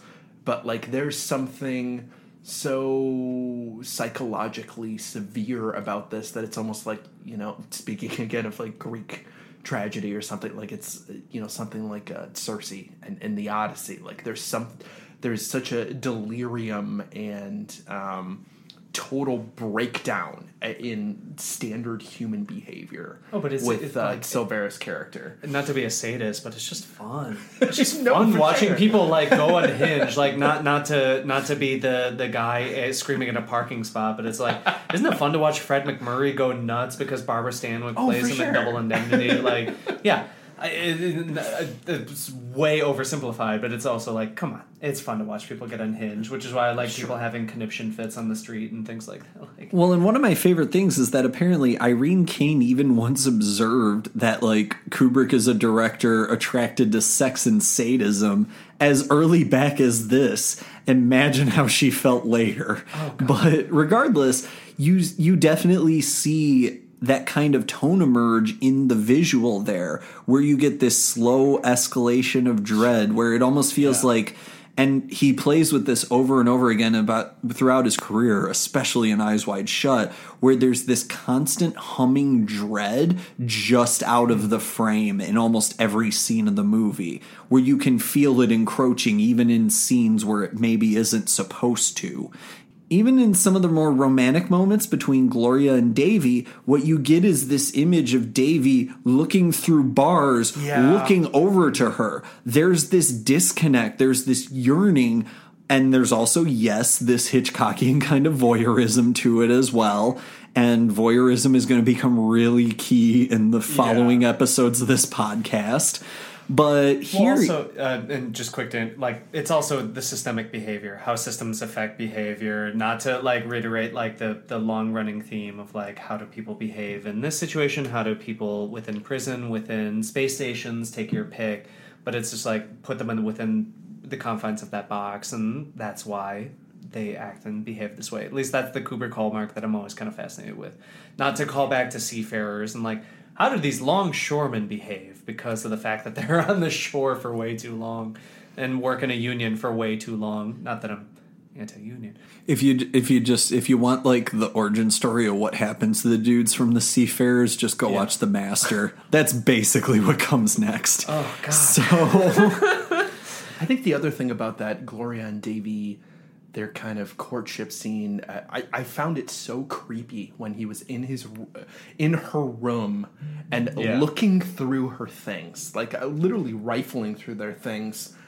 Oh my God, that reminds me, we didn't even talk about the ballerina scene at all, which is fascinating from a filmmaking perspective because it starts with a flashback.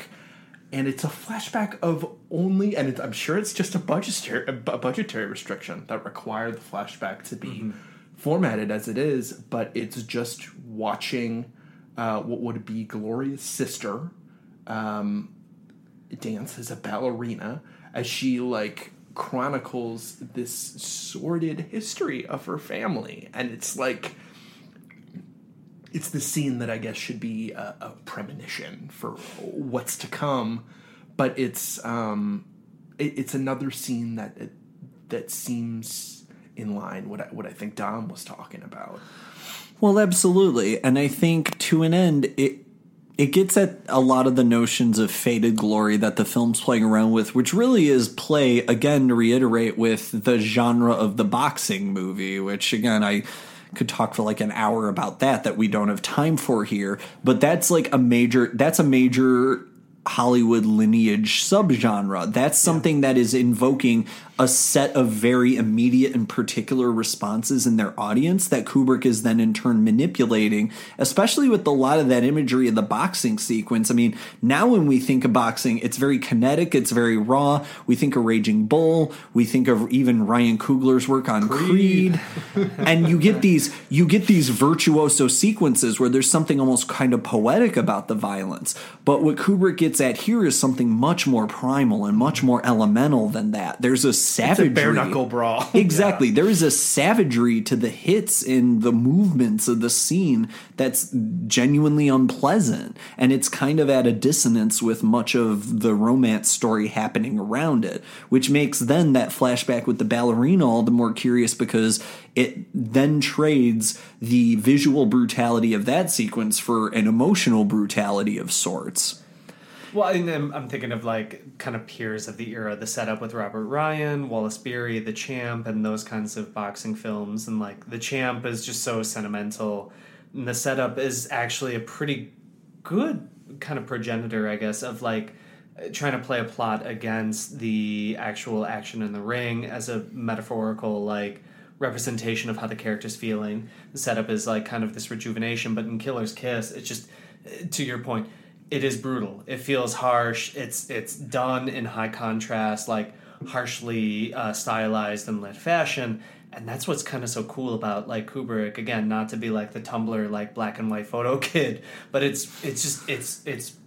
feels unique, and it still feels like kind of edgy, not to put that hip word on it. No, and I think what's very telling about that is we've knocked on the ending a lot, and I think rightfully so, I would argue, but I feel like part of why that ending is so jarring is it feels so old Hollywood that it's almost at odds with the entire hour and change coming before it. Yeah. And I feel like but then again, at the same time, old Hollywood can work in this mode because then if we jump over to The Killing, which is a very traditional film in terms of, if not narrative structure, then certainly story structure at the very least, you have a lot of interesting visual choices in that as well that are kind of at odds with this very well-traveled genre he was kind of working in by this point. Because, for instance, you have another Kubrick signature emerging in The Killing, which is packing the characters into claustrophobic frames. I talked about those extreme close-ups, and those are definitely a hallmark, but even in just standard expository sequences, some of the exchanges between Sherry and George and the like, you very much get the feel that these people are stranded on islands, and even though they're all part of the same meticulous Byzantine plot, they are all very much in their own corners of the world. Yeah, and I think that especially, I think another thing to add to that is that there's a total lack of romanticism in the momentum of that film from very early on to the execution of the film, which I'd like to speak about is I can't remember whether I said this, but there's no montage in the execution. That's become another thing that's so prevalent in modern heist films, where they point to the Ocean's films, or apparently I was going to say Logan Lucky, so I'm just saying Soderbergh films apparently. David Mamet's Heist, that was the big mention in the House of Games. House of Games, but anyways, like that tough talking thing. Anyways, the execution of so many of those heists are montage has become so such the standard thing again, and I think that the thing about The Killing is that it's the synchronous timeline, and the disinterest in like condensing everything. Everything is given this plainness that's, like almost reminiscent of something like Rafifi, which is all about process. Well, and what's really interesting in that respect is how clean a lot of the editing is, especially compared to the last couple films we're talking about, where he's clearly trying to mess around with form in a very conspicuous way.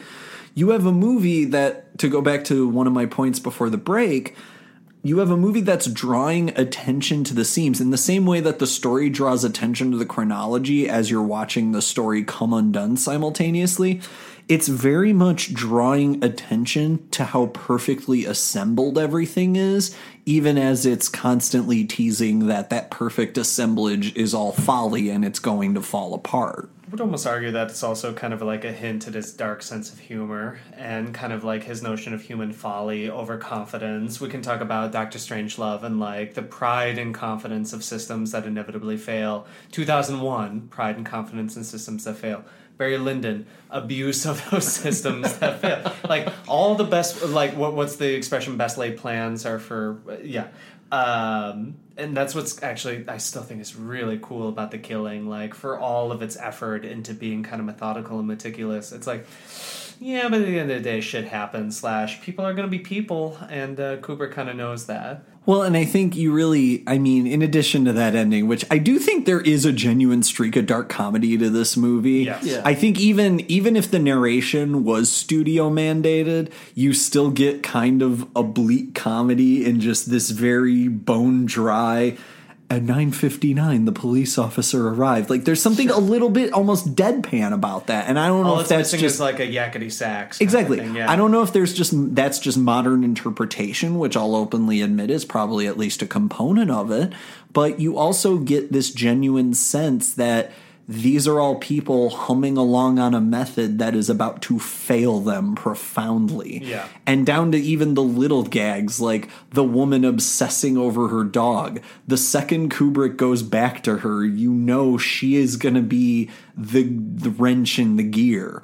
Minutes before that reveal, she is gonna be the wrench in the gear, because it's like an entire movie of Chekhov's guns being planted in a certain respect, both visually and thematically, where you are watching him, again, to reuse an analogy, you're watching him set up the dominoes for the express intention of paying off their tumbling, because they're going to tumble. Kubrick knows they're going to tumble. The pleasure is in seeing how he's going to unspool that. And I think a lot of that is the editing, which in that vaguely asynchronous style, that is still synchronous in its manner. Yeah. I never quite know how to articulate that either. Sure. But even in that stylistic choice, just editorially, the film is constantly hinting that things are going to go to hell long before they actually do. I think, sorry, I just want to say one more thing about that. I don't know. I think it is the dog thing that just feels a little hoary to me. Like, it feels like boo, the dog is vanity, pride, ego. It's your trinkets, your prize. It's not something you expect out of Kubrick. Like, I will 100% admit there's a streak of dark comedy, but there's something about totally casually disagree. But there's something about that final thing that feels, it's not sentimental, because it's still mean. It's still mean, but there is something just a little bit goofy about it in a way that I feel betrays the film. And granted, this is, I mean, there's no way this isn't a film that's at least partly meant to be funny. I mean, you could talk about Sherry. Like, I wrote down, I love the line Sherry has early on where, she's treating George like a doormat and, playing with him like a cat plays with a piece of yarn. Sure. And she's like, if people, like, she's talking about how he's giving her a headache, and she goes, if people didn't have headaches, the company that makes aspirin would go out of business. Like it's those little acidic. Or even I actually took notation of a bunch of Sherry lines as well throughout the film. And one of my favorites is when she says to George early on, "I'm not pretty and I'm not very smart," which is one of the best undersells for a morally duplicitous anti-heroine to drop early in a movie. I love things like that. And even going back to the haze, there are little indications. There are bare shoulders and on-screen drinking and a bunch of things. So you're seeing the strictures. I'm sure Sterling Hayden brought that from home, but you're seeing the strictures of the time starting to ease down by the time Kubrick gets to this point. And I think that's really interesting because you have an ending where really the only grand act of violence in the movie The Killing is when a horse gets shot. That's really the only moment of overt violence until George's meltdown. Because if we're going to, I feel like we need, before we move on from this, to come back to George. Because if we're talking about great moments in Kubrick's oeuvre, maybe the first genuinely terrific one is when George finally has his William H. Macy and Boogie Nights moment, where he's so furiously tired of being cuckolded that he just absolutely loses his damn mind and becomes a murderer. That whole sequence beginning with Val coming to rob the robbers, and then George stumbling out. George, the perfect symbol of incompetence and impotence, just stumbling out the door and even stumbling through the hotel room full of bodies, which is a very modern crime movie sequence in this 1956 movie. Something out of Shane Black. Oh, absolutely. I'm gonna say it's almost SVU. Well, they're dead. Jesus. Well, and I think so. If we're talking visual. And we've been talking visual for a while, and we could stay here all day and all night doing it. But it is late in the evening as we are recording this for you nice people. So we're going to jump into, if you had to pick, what is the lasting image from this trio of films we have seen tonight? Snidell, bring us in. Yeah, well, this brings me back to the bloodbath at the end of The Killing, where George shoots everybody in the room.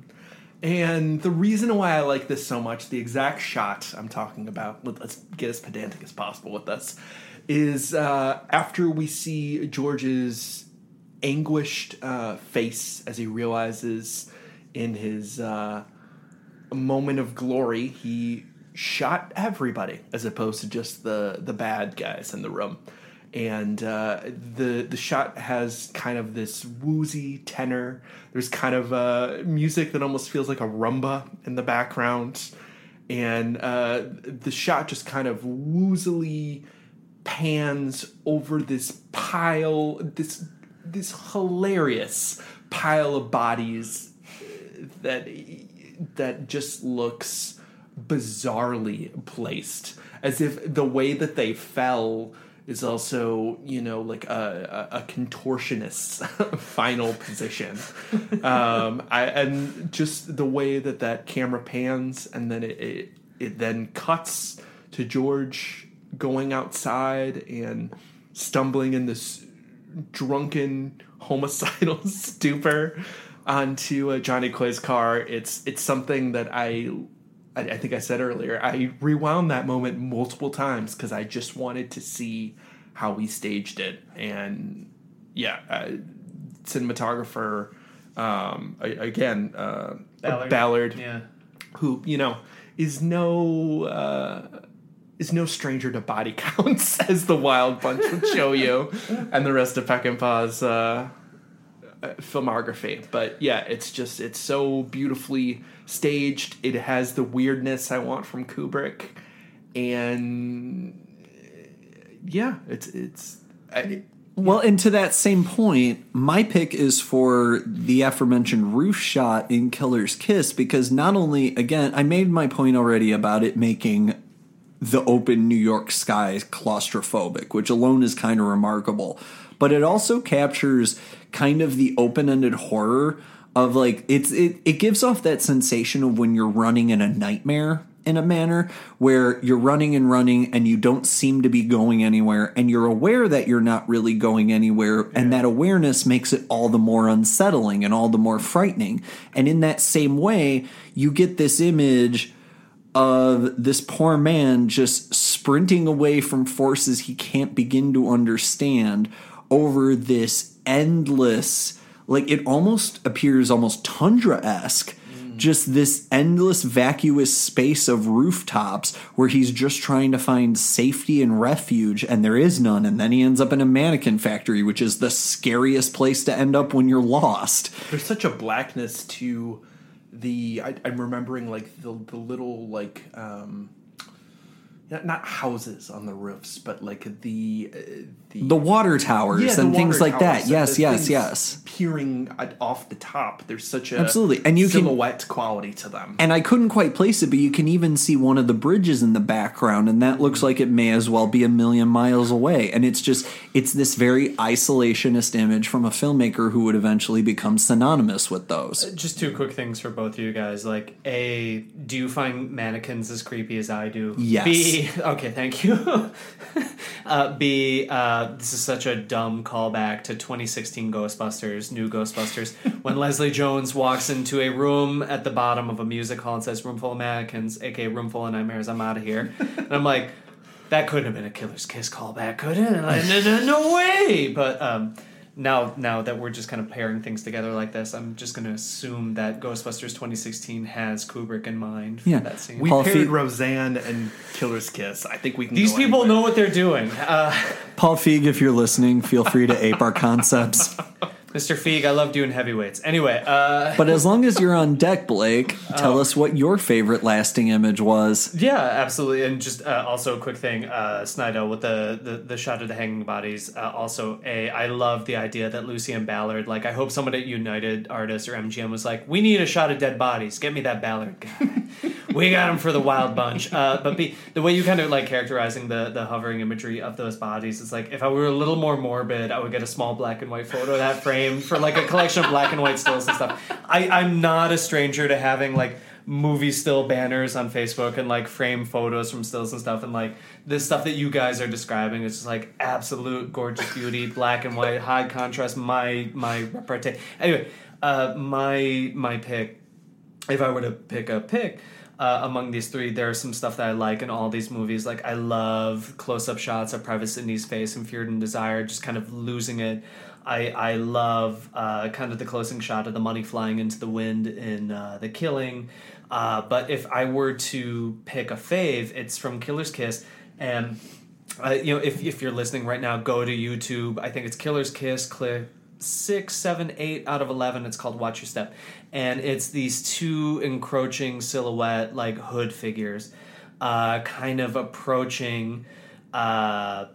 approaching ominously and dangerously, and it's so cool because they're closing in on the frame. It's like the most literal, metaphorical sense of closing in you can imagine. And they're like Deakins fanboys who kind of drool, Roger Deakins nuts, who are like, silhouettes are the coolest thing ever, man. And I'm like, it all depends on the usage. In this case, it's actually ominous and dreadful and impactful. And it's super cool, like cleanly shot imagery. And there's the total fanboy in me that's like, yeah, Kubrick shot that. He shot it himself. And with the Kubi, I've lost all credibility yet again, but I still think it's a really, really killer shot. Pardon the use of the word killer there. Two little details. Sorry, I'm sorry. Go ahead, Tom. No, I was just going to say that, well, especially with that segue, I feel like that'll take us right into our penultimate category of the evening, overwhelming sounds, which will be talking about the music in all of these films. Ooh. And we'll have a lot more to discuss in the coming weeks when we start to really diversify these soundtracks a little bit. But here, we can actually talk about a different kind of interesting connection, because all three of these films were composed by Gerald Fried, who worked with Kubrick on all of Fried, you can't tell me it's not fried. I'm trying to be cultured here, Goebel. Help me help you. So, but in the case of Gerald Fried's work on all of these films, you get a similarity of sounds, and yet you can see Kubrick experimenting with soundscapes even in these very genre-heavy features, because you vary from some of the really ugly dissonances in the Fear and Desire compositions, which end up really going a long way towards putting over the film's whole idea of a fugue of death and terror and nothingness. at wartime. And then you move on to Killer's Kiss, which is sort of the first instance of Kubrick using big band and jazz sounds for maximum emotional terror. Yeah. And then you jump into The Killing, which is an extension of that Killer's Kiss sound, but also adds in a lot of typical noir atmospherics, from lone trumpets to a lot of very staccato horn sounds to a lot of the hallmarks of the noir genre. And some like cool percussive sounds, like some. Oh, absolutely. There's some really build up, yeah. There's some really interesting. There's some really interesting kettle drum sounds happening throughout that. And I guess I'm just curious what worked or what stood out, regardless, in any of these to either of you. So if I can jump, like Fear and Desire, we here at COS did our like big honking ranking of Kubrick films like a year ago, and it was a pain in the ass because it was like ranking 4 to 3 star movies across board, because we're all like, we all kind of like these, even Fear and Desire we kind of like for some of the details. And one of the things I did the write up on Fear and Desire, and one of the things I kind of dug was like there's almost this like smarmy use of military march and horn music and stuff like that, where I'm like, even if it is kind of, you know, first timer obvious, it's also like, but it's well placed to kind of fit the theme, like these isolated military sounds just to kind of like scrub down and make, you know, the regal sound of that kind of music sound a little less optimistic or proud or whatever, but painfully ironic. That being said, if I can jump across to The Killing, like that jazz sound is so cool. That rumbling sound is like such a great build, and like it's just great texture. There's no hook, there's no melody, it's just sound, and it's great sound design. Well, and in one sense, it's the way I got to thinking about it, especially with The Killing in particular, was timpanis without timpanis. That's where I kind of came back to, because you get these deep guttural drum sounds, but without hitting like the timpani or any of those typical, you know, bass heavy drum sounds. You just have a score in this where it kind of has the fleet cadence of like the jazz score you expect from a movie about a big score, because nowadays we come and associate the heist movie with kind of the fleet-footed jazz score. Yes. And what's funny is like I was saying, even when if we try to rank these, the music is aptly used across the board on all 3 of these. His music is like aces across all of his movies. But oh, absolutely, because even with Killer's Kiss, I think you're using kind of, I mean, it'd be outmoded by the 50s, but you're kind of using like a hip new swinging jazz style in the service of this very ominous singular kind of dread. Yeah, Killer's Kiss was definitely the one where I was I think it was specifically a scene where they're on the roof, and it's the way that these sounds of ships and this kind of like distant cymbal kind of melt into each other, and it almost takes on like the feel of like almost experimental techno, like that like bathysphere-esque as sound to like the rhythms. And oh, absolutely. It's repurposing jazz and big band sounds as almost ambient noise in a way. Funny, I was gonna like posit there might have been a trendy notion of it too with Leonard Bernstein and his score, his music for On the Waterfront, and just kind of having like the grumbling, rumbling sounds of like city percussion, as it were. And maybe it was a trendy thing, or maybe it was deliberate, but it is kind of cool how it almost feels atmospheric and like ethereal, as opposed to traditional melody driven like big band David Newman, or not David Newman, which Newman? Alfred Newman. That was the first name that was coming to mind. David Newman did Bill and Ted. Sorry. I think it's even if you want to speak to more traditional stuff in Killer's Kiss, I think it is. It's the theme from Once, I think is what it's called, is what's used repeatedly in the romantic scenes. Yeah. And even that is deployed in a way that feels less like an encapsulation of, you know, their growing affection towards each other, and more as a warning, and Yeah. it's kind of a clarion call. Yeah, it's using the soundscapes of genre to pass comment on what's happening in this film in a very particular way. Yeah. Well, and again, I feel like in the coming weeks we're going to have a lot more to expand out when Kubrick's sonic palette expands, but regardless, even in this, I mean, especially in Killer's Kiss with some of those dissonant jazz tones, you really get a feel for how he would use music in, especially The Shining pops to mind right away, where you have these big band sounds employed in the service of evoking this very particular kind of dread and terror. And I think he does a really strong job of hitting on this with Freed's compositions in these early features. Oh, I can't wait to talk to you about 2001 and the notion of like cacophonous sound, like creating a vibe. As because to God, if you we'll get there in a couple weeks' time, but if you watch that in a movie theater, and honestly, speaking of the music box where Blake and I both saw 2001 in the past week or so, I got to see The Killing there some years ago. It was the first time I actually saw the film, and even in that, the music hits hard. Yeah, that's so cool. Oh, absolutely. It was a really great way to see that. And if you can see any of the films we're talking about, those of you listening at home, if you can see these on a screen at any point, especially in the case of Fear and Desire, that's probably going to be difficult. But I highly recommend it because it really draws out just some of the stark compositional things he's doing with sound in these films as well, even very, very early on. You know you're quietly making me feel bad about buying a used copy of The Killing on DVD from a defunct Hollywood video. I'm watching it in my dorm room. I just want you to know that. You're making me feel like bad. A classless piece of shit right now. It's on the Criterion Collection now, so you're actual trash. I know, right? Yeah, I want them all. I want them all so bad. Well, we're drawing closer to the end here, but before I bring us home, we're going to conclude each of these episodes because there's so much to say about Kubrick, and it's hard to kind of sum it all down. So if we can get at, for just a few minutes here, the Kubrickian ethic of these films, and especially if we're going to take the trilogy from Fear and Desire through The Killing, the trilogy, if you will. I deserve to be tarred and feathered. I am sorry. I'm leaving. Mike, stay. That was really good, I think. So before you both leave the booth and leave me to feel shame,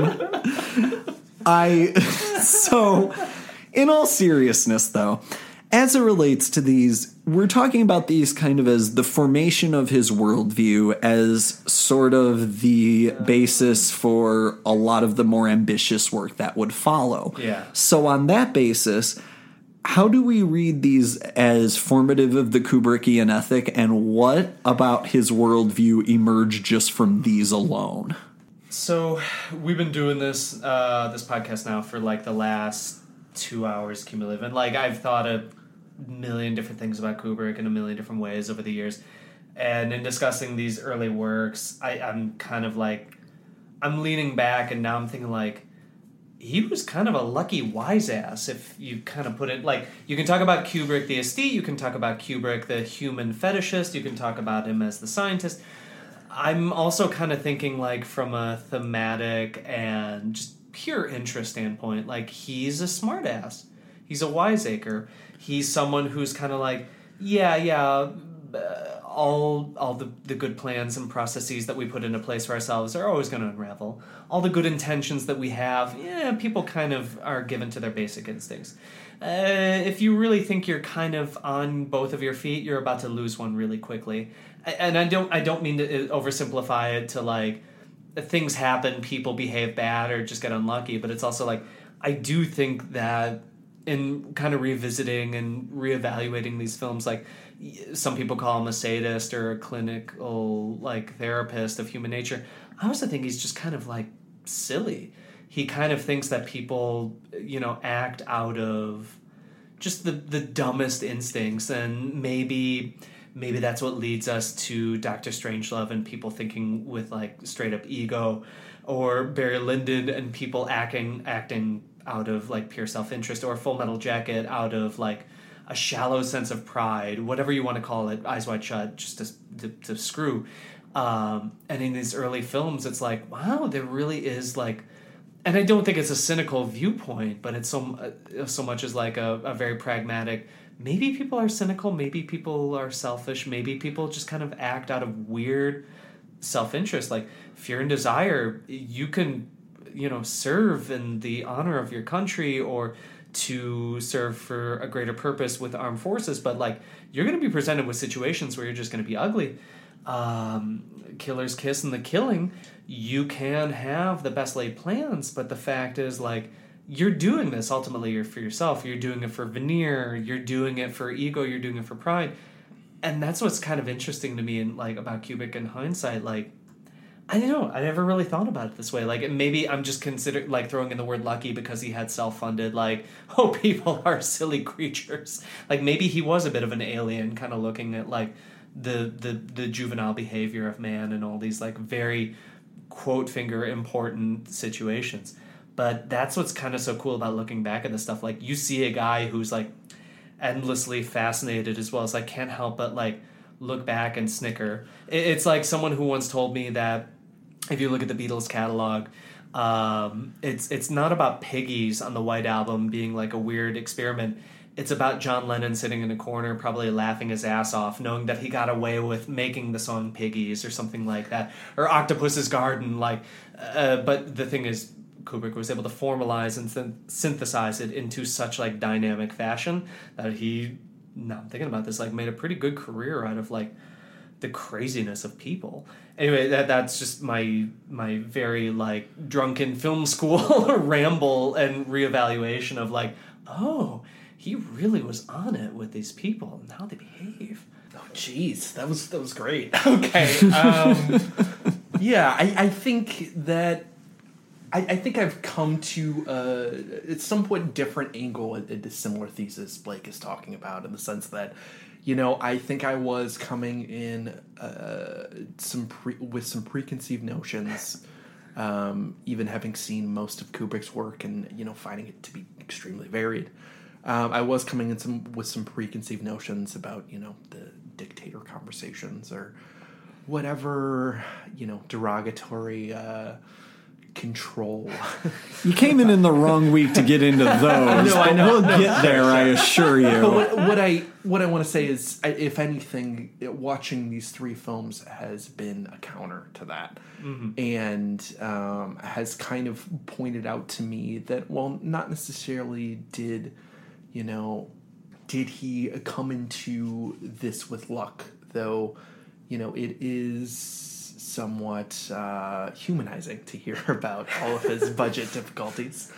There is something to be said about him as a director who, with increasing scope, was able to find himself and maybe rein in some of his weirder tendencies, in the sense that as he became more of an auteur, see, and this is weird because I'm going to go back to later films and be like, you're a fucking idiot for saying what you said. That some of the later auteur touches were, I guess what I'm saying is that watching these three films was a good reminder that Kubrick can't be placed into the box that we like to place him in history and in the present time. And seeing these, just reminded me how vital he can feel from moment to moment, which is something I think I forget when you try to contain the spectacle of so many later films. I think as far as answering unanswerable questions went, you two both just gave your best college try at it, and I thank you. We're both didn't really stop on in heroin. The middle, though. Yeah. No. It's like, I'm talking right now, I guess. No. Regardless, I do just want to say thank you both for joining me this week to try and tackle some pretty heady material. Thank you to Kat Blackard and Michael Rothman for all of their support in helping to put Consequence Podcast Network together and continue to give us a venue to do goofy shit like this.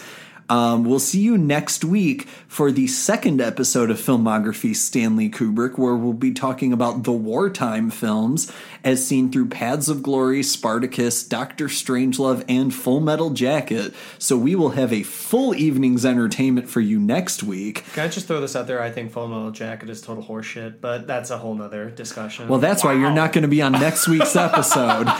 Thanks, Mom. Well, if that's your attitude. Anyway, you can find me, obviously, here on Filmography.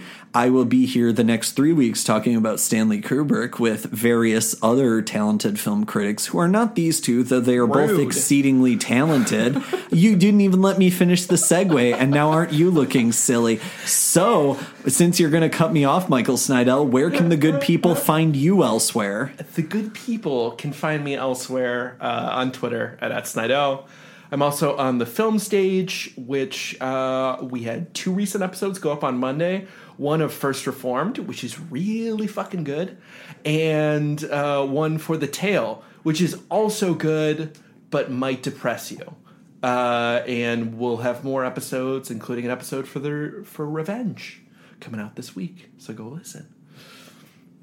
And you can find me, Mr. Blake Gobble, Consequence of Sound, BlakeGobble.com, Rotten Tomatoes, Metacritic, just kind of writing on. Dominic and I are currently in negotiations over which Happy Madison movie I may or may not review in the coming future. It's quite a good negotiation, let me tell you, folks. But it's not whoever wins, we all lose. It's not a Kubrick, but damn it, it's a movie, whether you like it or not. Of all the movies, it is certainly one of them. Anyway, thank you for listening again. We are not the only Consequence Podcast Network show by a long shot. You can listen to Leor Phillips on This Must Be the Gig. She'll be talking to Titus Andronicus's Patrick Stickles this week. Ooh. You can listen to The Losers Club, Consequence of Sound's resident Stephen King podcast.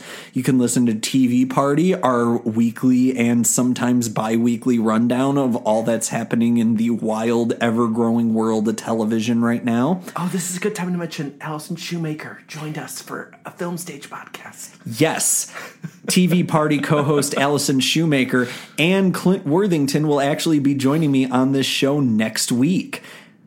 And you can find the podcast again on Facebook at Filmography, a Filmmakers Podcast. You can find the site at large on Twitter at Consequence. You can find me on Twitter personally at Suzanne Mayer, along with all of my film work at Consequence of Sound. He's related to John Mayer. I am not related to John Mayer. The worst part is I have a cousin named John, and I'm sure the past 15 years have been really hard for him. That's the Michael Bolton joke from Office Space. It really is. It's that, but in real life. He's a firefighter. I am not. Yeah, again, please leave us a review on iTunes and Podchaser or wherever else you solicit fine podcasts. You have no idea how much it helps us. Filmography is a production of the Consequence Podcast Network. Check out our expanding roster of music, film, and television programming at consequenceofsound.net. This show is recorded, produced, and engineered in Chicago, Illinois by me, Dominic Suzanne Mayer. Thank you again to Michael and Blake for joining me, and we will see you all next week.